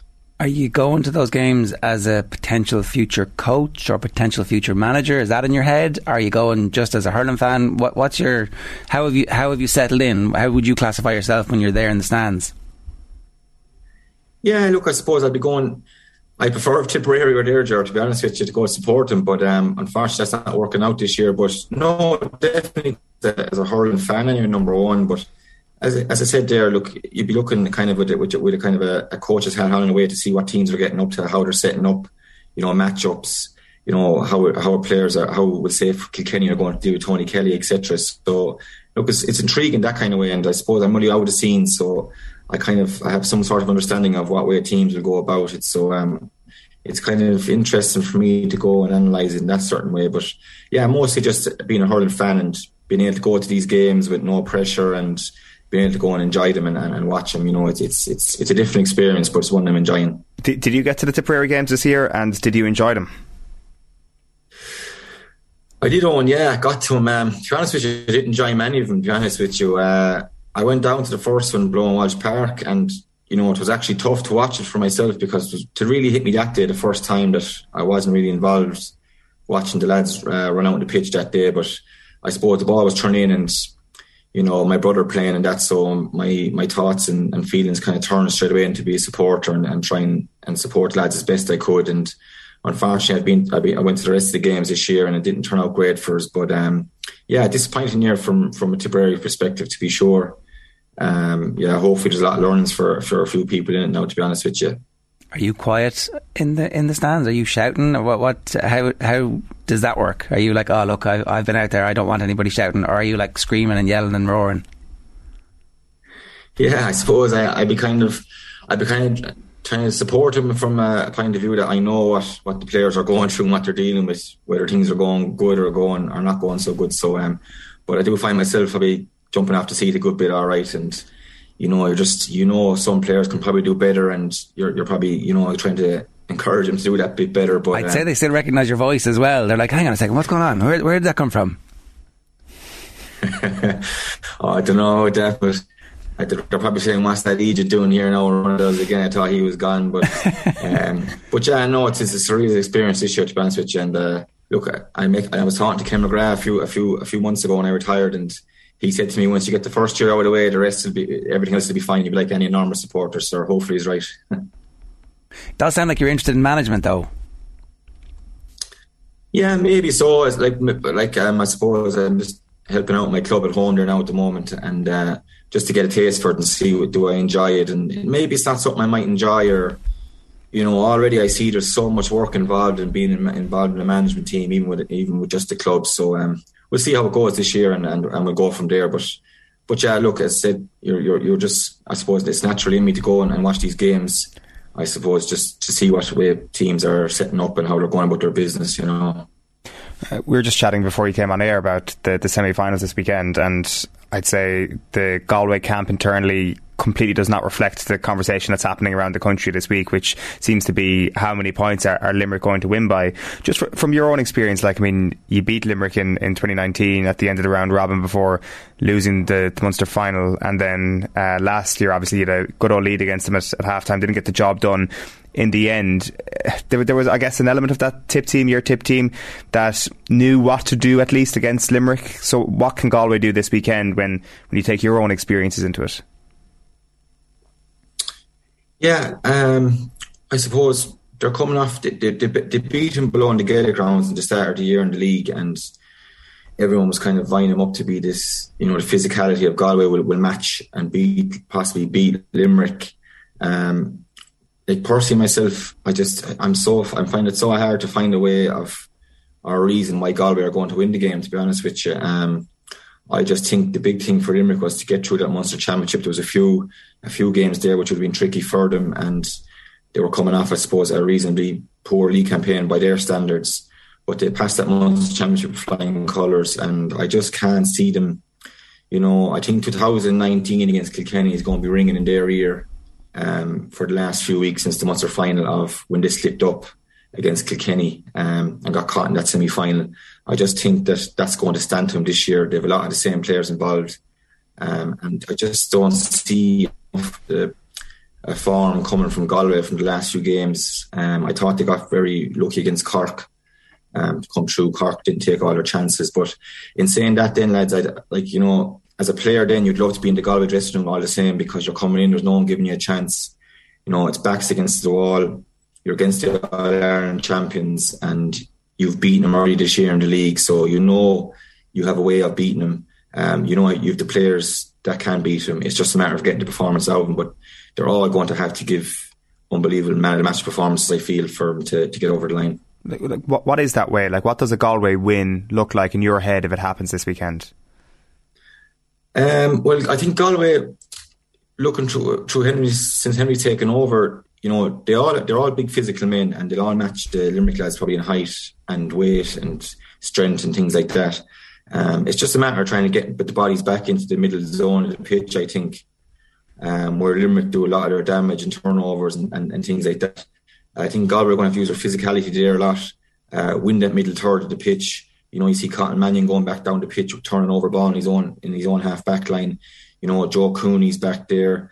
Conor Cooney moving back and just getting the ball into hopefully Conor Whelan inside, who could do the damage. But he's going to need support. There's a lot of pressure being on his shoulders the last, just definitely this year and the last couple of years for Galway, especially with Joe gone. So you just need to give him, I suppose, get the bodies behind the ball, turn it over, but also get support into Conor Whelan as quick as they can, because we know Limerick are not going to move too much. They're going to hold their shape as best they can. So they're going to need support for Conor Whelan, but it's going to be a massively physical game in the middle third, I think, lads, and it's just whoever will come out on top of that, would win the game, obviously. But Galway are going to need to have all guns firing on Sunday, I feel, to get over the line. When you think back to that Munster final and the second half performance of Limerick in particular, like, everybody talks about the All-Ireland final being their signature performance, but they were so good in that second half against you guys. What was the difference between the first and the second half now in retrospect? Is there anything you can pinpoint and go, okay, they did something slightly different that caused us, I don't know, whatever, we couldn't respond, that gave them the space? Or was it just like a masterpiece from Limerick? I think structurally in the second half they were definitely more stable at their back and midfield. I thought their midfielders sat out a bit, so they invited us to, I suppose, their forwards were putting enough pressure on our backs and midfielders to hit the ball longer to them, so they were just soaking up the pressure, and then they were able to deliver a good ball into their forwards, and they got an early goal, and momentum just shifted. You could feel it in the stadium that day, lads, and when the Limerick support get behind them and the energy gets into their team, it was just like a tidal wave coming towards us, and we just couldn't stop it, to be honest with you. And we had great movement in our far line the first half. We were dragging Limerick all over the pitch. We probably took them out of their comfort zone a small bit. We were getting the ball in over their half back line and making them turn in towards their own goal. But in the second half, we were just, any ball we were getting down was landing on their half back line, and that's what they love in Limerick. And the energy just changed in the game, and they just forced us. And score by score. They had it back in the space of 15 minutes, which was incredible, like, you know, and from our point of view, it was very disappointing, but that's what this team can do to you, and, you know, they seem to be getting even better year on year. We had Owen Callaghan on last week, and I asked him the same question. If you could go back now into that dressing room at half time, knowing what's coming, could you do anything to stop it? Yeah, I suppose there was enough experience from we had on the pitch that day, Ger, to you know, you'd imagine that we should have, but they just came with such energy, and, you know, as I said, you could feel the shift in momentum. Like, one of us should have went down with an injury, or, you know, as I often said to the lads after, one of us even should have started a shemazel or a bit of a row just to break momentum after the first few minutes, because it happened so quickly. You know, they were getting points. You know, they got the goal. You know, straight away it was just like, you know, lads, someone just do something to stop momentum here, or even we should have brought our own team back out the field towards our own backline. You know, but I suppose it's championship hurling, and it's hot and heavy, and to make these decisions it needs a lot of communication, and we were just overawed by the second half performance, really, and it just, you know, especially Keane Lynch took control of that game for them, and I suppose that's in a game like that, you know, that's why the Munster final was so important win for Clare, because they had no Keane Lynch, but he was the go-to man that day against us, and he just single-handedly kind of dragged them back into that game, you know. I have a feeling in retrospect, when this Limerick era passes and when they're all retired, that game is going to end up being one of those really important hinge points, because of what happened in the first half, where you guys gave one of your best performances of 35 minutes, but it turns out you did it against one of the greatest teams of all time. So, like, it's probably zero consolation to you guys that you were all on the field when this thing happened. But, like, you know, when you think back against the battles that you had and your team had with the greatest Kilkenny team that there has been, like, they define that rivalry, and this Limerick team hasn't had a great rival to go toe-to-toe with them just yet, but in that one game we saw absolutely everything from them. So I don't know, there'll be books written about that. There'll be a 30 for 30 made about that game, I think. Yeah, unfortunately you could be right, but yeah, like, you know, as you said there, this Limerick team hasn't really had a team to constantly knock on their door and test them. You know, you could say Clare this year, all right, they've played 3 games, you know, and they haven't been Clare over 70 minutes into 3 games. So, you know, maybe Clare are coming with something, but to be interesting, you know, Clare have a big game to get over the first on Saturday before they can even think about playing possibly Limerick in the final. So, but in fairness to Clare this year, have been putting up to Limerick toe-to-toe. To be very interesting if the two met in the final now, what way it will go after the final. I appreciate this is a cheap question, but was it easier to play against that great Kilkenny team or easier to play against this great Limerick team? Jesus, to be honest, like, I suppose I've said a few times that, you know, I always enjoyed playing against that Kilkenny team. You know, there was no real, you know, I wouldn't say tactics, but there was no, you know, it was like you were going out taking on your man, and it's man on man, and you have to beat your man, and it was fairly straightforward. You were either up to the task or you weren't. You know, and I thoroughly enjoyed them games over the years. Anytime we played Kilkenny, you know, they were all fantastic games and great to be involved in. And I suppose Limerick is a bit different. I suppose the game has changed, I suppose, towards the latter few years there, especially in my career, that, you know, Limerick probably have their own kind of way of playing, style of play. You know, they kind of suck you into their own way of playing, which is, I suppose, what every team finds hard to go against, but they do. They're very good at it. And like I said before, if I was playing full back for Tipperary 10 years ago, it was 3-3 inside in the full back line. Now against Limerick, you could be doing 1-on-1 or 2-on-2, and there's loads of space around you. So if I answer your question, Owen, I prefer to play against the old Kilkenny team. Very good.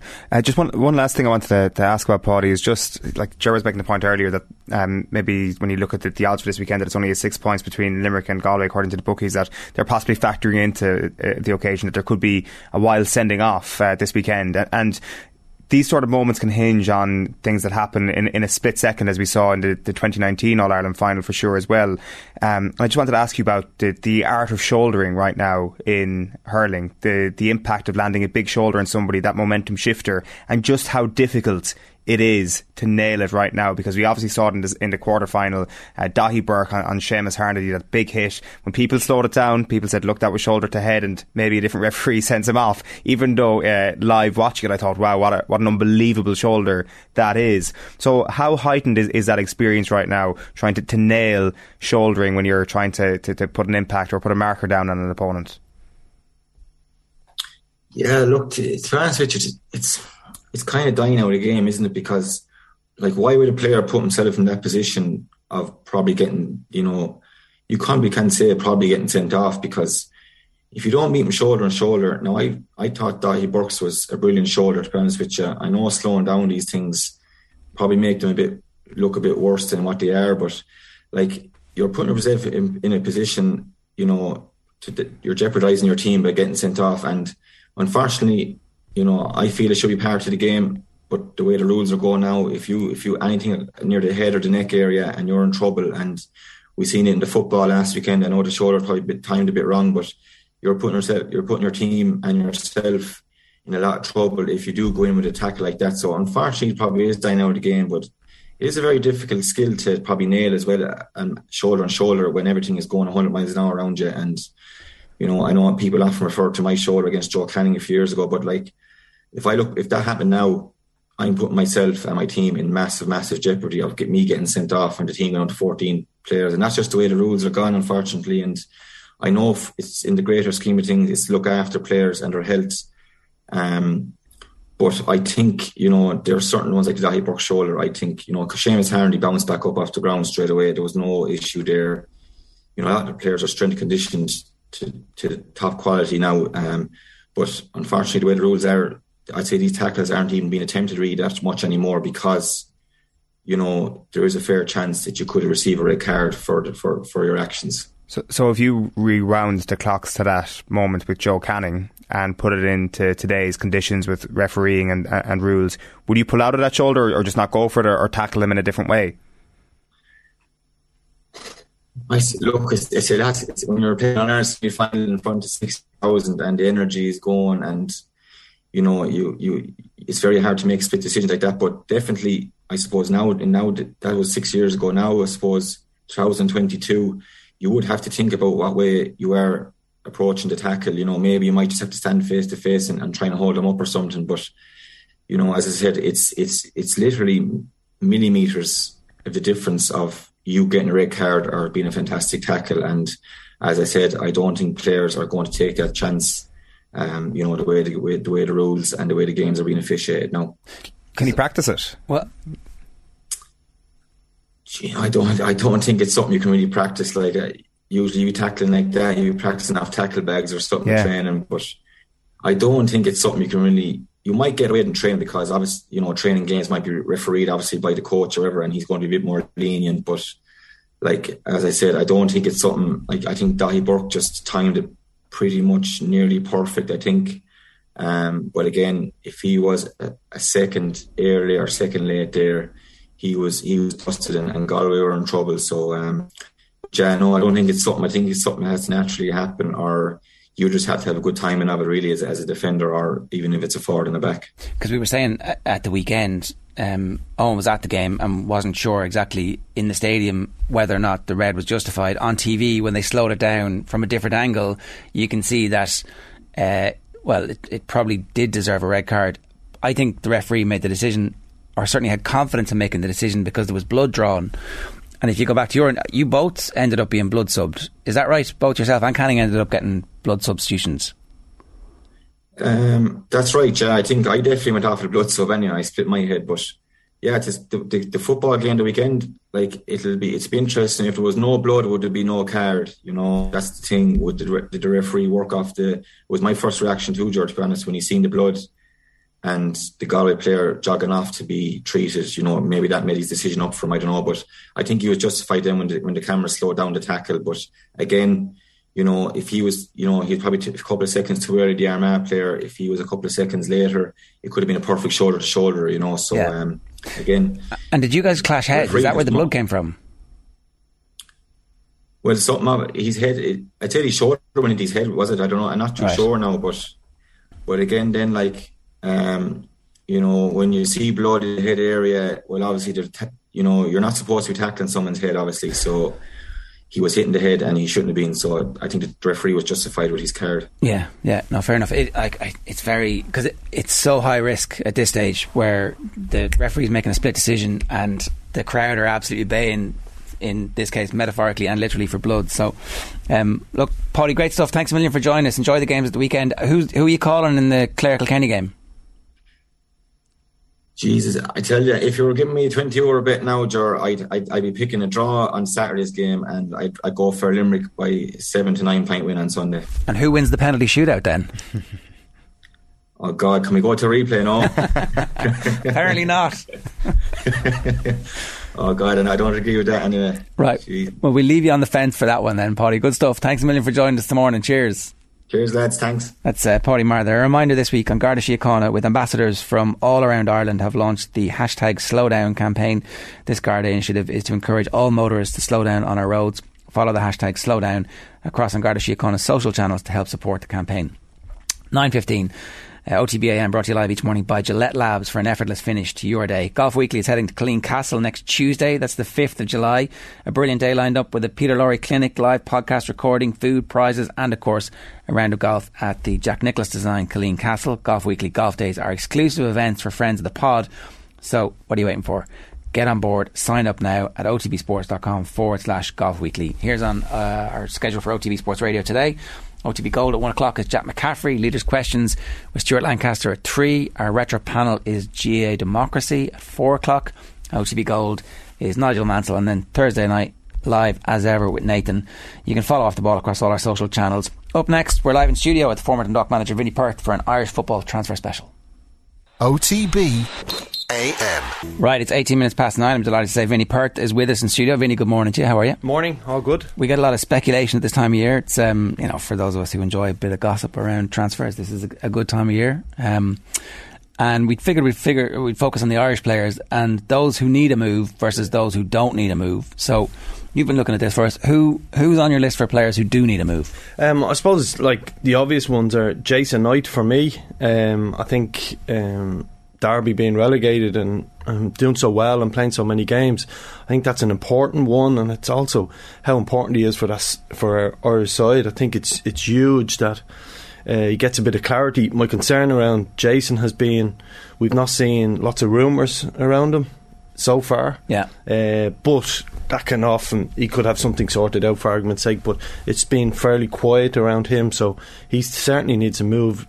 Derby looks a bit of a mess, so for me that's a really, really important one for us, and because he's so important to the team. Yeah, like he is essentially a starter at this point. Yeah, I think he's played himself into it. We have seen inconsistencies with him. With so many of our young players, I think the last window was a massive lesson for us all in terms of we've seen the inconsistencies in the squad, and I think that comes with so many young players coming through. Yeah. So would a season in League One be very beneficial if he played every single minute, or has he gone past that stage now? He needs to be Championship minimum. I'd like to think he needs to be Championship minimum. I think it's very, very difficult. Like, the problem is the club he's at. When you look at people coming through, say Wigan last year who got promoted, you're not sure. Derby's a big club, but you're not sure that club are going to be chasing promotion. Yeah. And sometimes when you're around the mess of a club, your form ultimately gets affected. So for me, I think it's probably crucial for his career that he gets out there in the next couple of months. And I think it's so, again, I can't emphasise enough how important he is to that Irish team and how we play. We've talked a lot about that number 10 role, and is he the player you're kind of earmarking for that into the future, or even kind of like I was listening earlier on to Owen talks about, I don't know if it's a new word, but the depth chart. Must bring that one into football. It's been a good that's the a good rugby idea. We've been doing it for rugby for ages. Yeah, so Football Manager have it. Oh, so well, maybe I need to start playing Football Manager. Yeah. So but when you think of that position, we've got him, we've got that's James. The most withering thing anybody's ever said in this show. Yeah, I know. Should have good game. Right. So I heard I think Owen was a little bit addicted to it for a while. Right, so but when we think of that position, right, we've got Jason Knight, who's made a huge impact. We get that. We Jamie McGrath, who's sensational away in Portugal, I would say. And again, his club form didn't help him in the last window. And then beyond that, we're probably going to Conor Hourihan in that type of position if we're going to play that way. So we really are struggling. We haven't really. I've cried for Alan Brown on this show. I think he's someone that has done it at a decent level in the Championship, but we probably struggle in that position. So this is probably the problem with where we are with Irish football. We need some of these young players to come through and so minutes for a night next season in the Championship. Absolutely. At a club who play a decent style of football. Do you have anybody in mind where you think he'd be good, or is there? Well, no. You look at clubs like someone like Middlesbrough who've done some decent business, and some Irish players. You could see them. It looks like they're going to chase promotion to a point, not recklessly, but it looks like they're doing it in a sort of good way. Being in and around Middlesbrough, you can, in terms of the club, as part of the pro licence, brilliant club, and you would say if you were looking at now, somewhere like Middlesbrough would really, really good and probably suit his style. Okay, so next on the list, Will Smallbone? Yeah, I think that's an interesting one because he sort of hasn't made a senior debut yet, but I don't think he has now.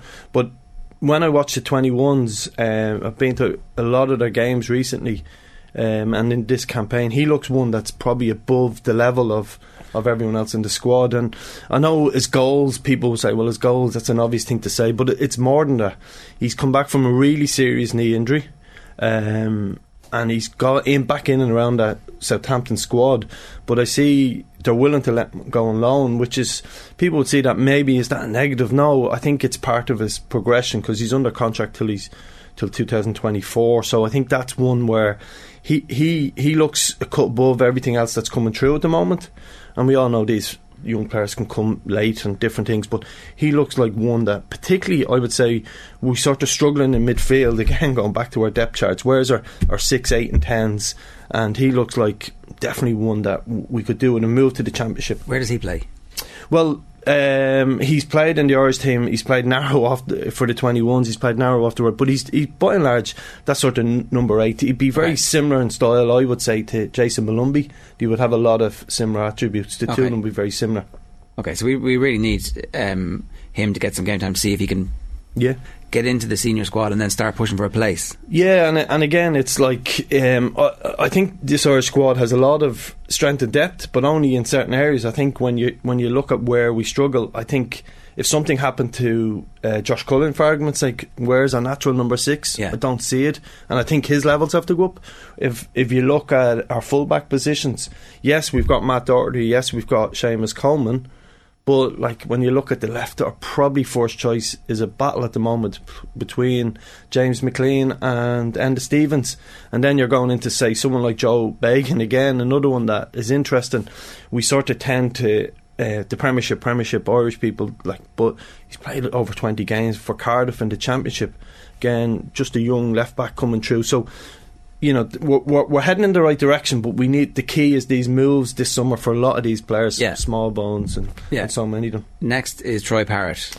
Yeah, this is an interesting one because Troy Parrott was the saviour of Irish football not that long ago. You know, we really spoke highly of him, and I don't think his form has necessarily went off the charts. He just went to, when you go down to the level League One, it's really difficult. It's for want of better words, proper man's football. You've got to be ready, and it took time. But when you look at Troy, you see somebody who looks like he's aged a couple of years in the last 6 months. In his interviews, in his in his training regime, he's on holidays at the moment, and I believe on social media he's putting up videos of him training on the beach. Where we have seen videos of him being in Dubai and having probably, a party. And I mean, they're small things. People need to enjoy themselves, but at the same time, there's a mindset from Troy there. So when you look at the club he's at, Son and Kane are 30, 31.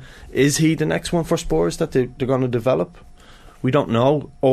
But I think a loan move, and again away from League One in a Championship club where he's really tested, and we find out about him, and we find out, is he ready? Is he ready to make next to make? Are Tottenham like too big at this moment? Like last season almost would have felt like the perfect time because you would have had not Champions League football. You would have had was it Conference League and was it Europa? I can't remember. Playing at a level that's not Champions League. So between Premier League, Champions League, he may get like first weekend of January in the FA Cup, maybe a few EFL Cup games. Is that going to be enough really for someone at 20 years of age? Yeah, like sometimes we we're guilty of saying, and it's a big thing in football where they say, got to go on loan, got to play. Sometimes it's great to be around the highest level of world football, which Spurs, the Premiership, is.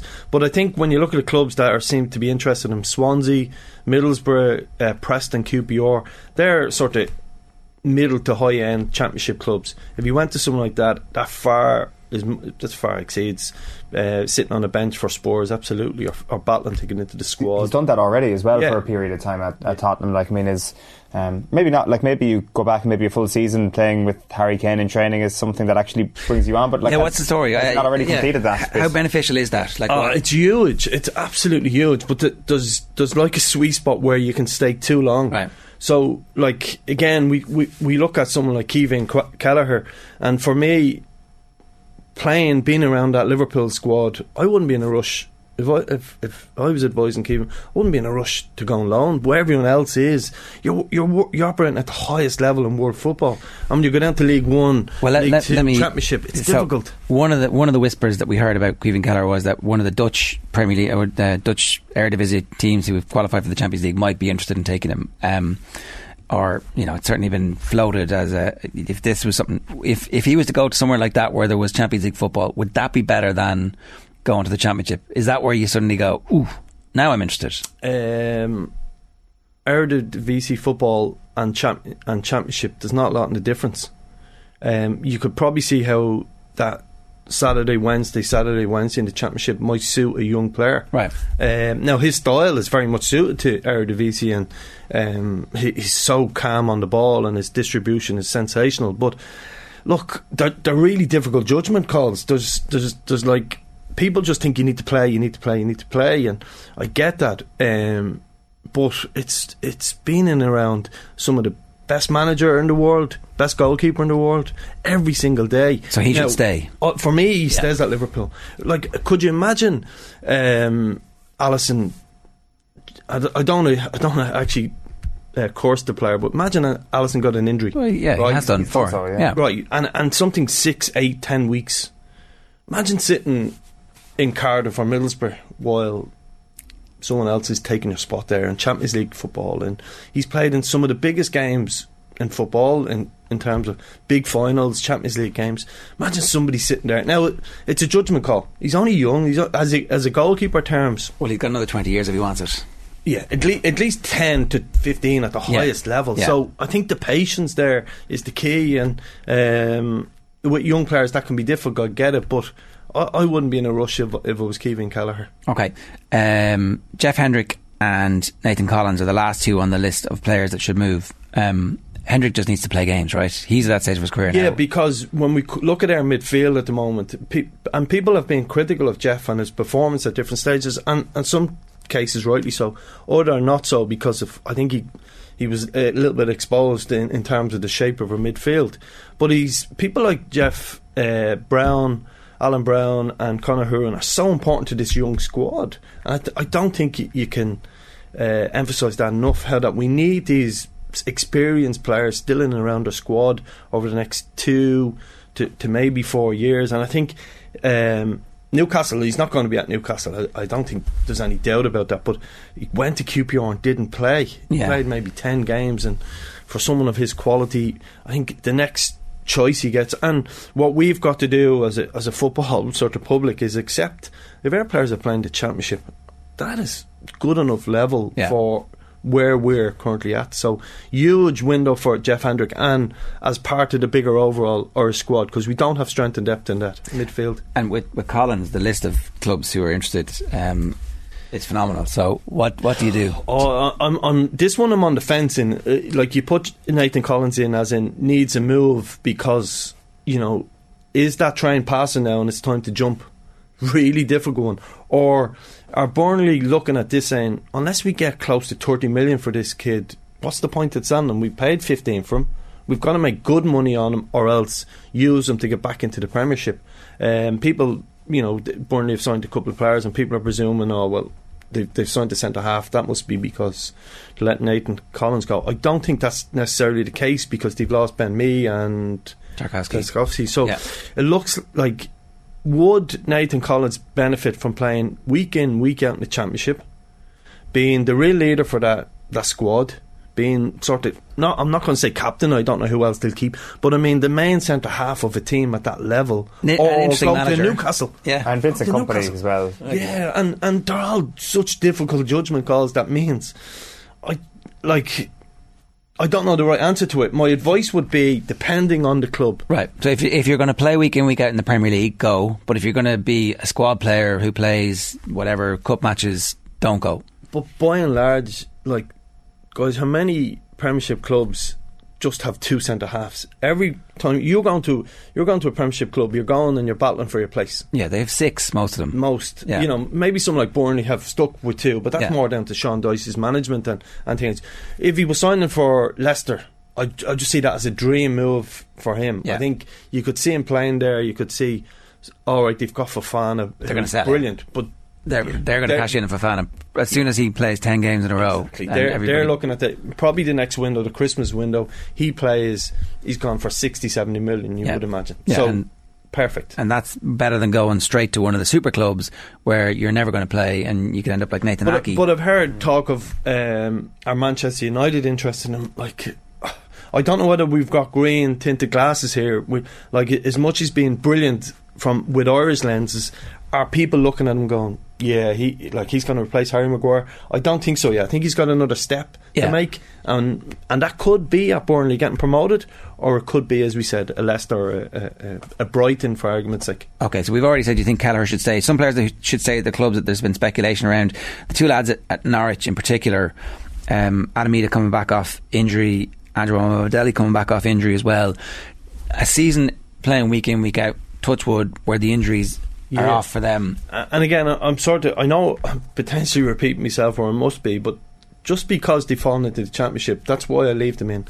Like, they could benefit so much by this week in, week out football. Both of them have the potential to be real stars. I made the mistake of talking about Andrew and Omobamidele and Rio Ferdinand, and I won't make that mistake again. But he's such a good I don't think it was a mistake. We should all dream high. Absolutely, but saying it out loud is different. Look, what I mean is, I think the world of that player. Yeah. I think, but obviously with his injuries now, this is really good. Norwich have, in English football terms, really stable, well-run club.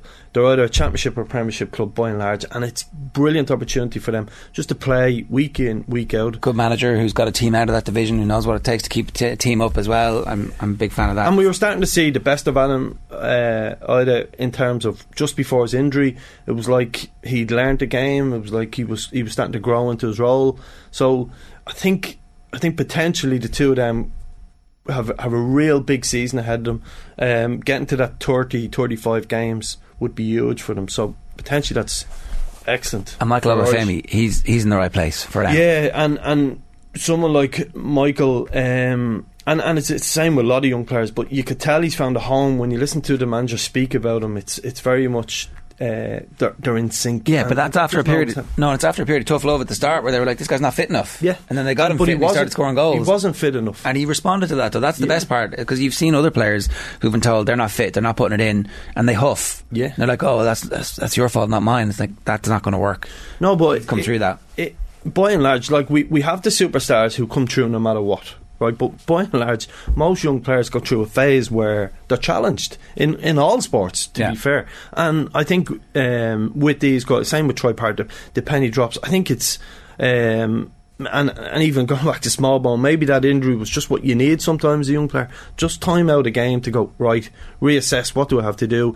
I think the way Obafemi finished the season and the way he was a real bright spark in the Irish squad, you could see, I wouldn't say he's difficult to manage, but you could see that at times you would have to, and I actually think Stephen is a great manager because he embraces these type of characters. We've had them at different levels, of course, but whether it's been the Richie Towers of the world or all the way through as 21s, whether it's been Aaron Connolly, Troy Parrott, good experience with these people, and sometimes they're almost free spirits. You've got to give them, create an environment for them to be superstars, and we have a real chance with some of these young players. All right, you've given us a projected team here, which has an average age of 21.2, which is fairly sensational, right? So we're not saying this team is going to take the field. No, and nor should it, or it could. But if this team started, and everyone in terms of ended up, what would we worried about? We'd worry about Jason Knight getting a move, okay? And I'm just going to name it out for our radio listeners. So it's Bazunu in goals. You've got Owen Bombadilli at right back, Collins and O'Shea at centre back, and Joel Bagan. Am I pronouncing that right? Yes. Yeah. So he's the guy at Cardiff. You said the left back. Yeah. He's 20. O'Shea's 23. Collins is 21. Owen Bombadilli's 20. Bazunu's 20. You've got Josh Cullen in his normal role. You've got Malumbi and Knight alongside him. Malumbi's 22. Knight's 21. Up front, Obafemi 21, Adamida 21, Troy Parrott 20. Like, if Ireland announced that team without the age brackets behind it, there wouldn't be a big uproar. What are we doing? Like, and so now you'd prefer that team with a bit of experience in it, but it just shows you that again, hopefully we're not going to get into the debate around whether Stephen's right managing, but it shows you, and a lot of them players have caps under the amount of heavy lifting that's been done in Irish football with our young players over the last 2 years is close to on the brink of something special. What's my concern is how many of them are going to go to the next stage. We just don't know, and their club is crucial to that. And also, we're probably missing, like a Wales had, you know, some European Championships World Cup, a Gareth Bale, a Robbie Keane. We're probably one little star away and somebody coming from somewhere, but potentially we've got a squad. If by hook or by crook we got into the Euros next, imagine these young players, the average age 21.2, if my maths is right, I may be off a little bit here and there, but imagine if we got to a European Championships in this campaign. We've got potentially 8 years, and don't forget we've got like more players coming through. Young Evan Ferguson's in the squad every week since Christmas at Brighton. Hasn't played or just about played, but we've got players like that. Conor Coventry, Smallbone's not in that list, who's in and around the Southampton squad. We're very close to something really special, and I think that's why the last window taught me a big lesson. I was on commentary after the Armenia game, and I was really critical, and a lot of my friends came to me after going, you know, you've went heavy on Stephen, like, who again is a good friend, and I was like, right, okay, but I think it was deserved. But actually, what the window taught us is we've got to be patient with. We've got young players who are coming up and down and up and down. We've got to find a consistency. Success is lumpy. Yes. That's it. Yeah. All right. That was interesting. That team will be good, and that's why this window is hugely important for some of those players, just to get a move if they're going to be available to us and useful to us, and to see exactly where their future is going to be. And we're relying again on English football by and large to do a big chunk, because we can't do anything about it, and we're light years away from being able to, but we need English football and Championship football to help us out here, because we're right on the brink of something special. Really good stuff. Thanks a million for joining us in the studio today.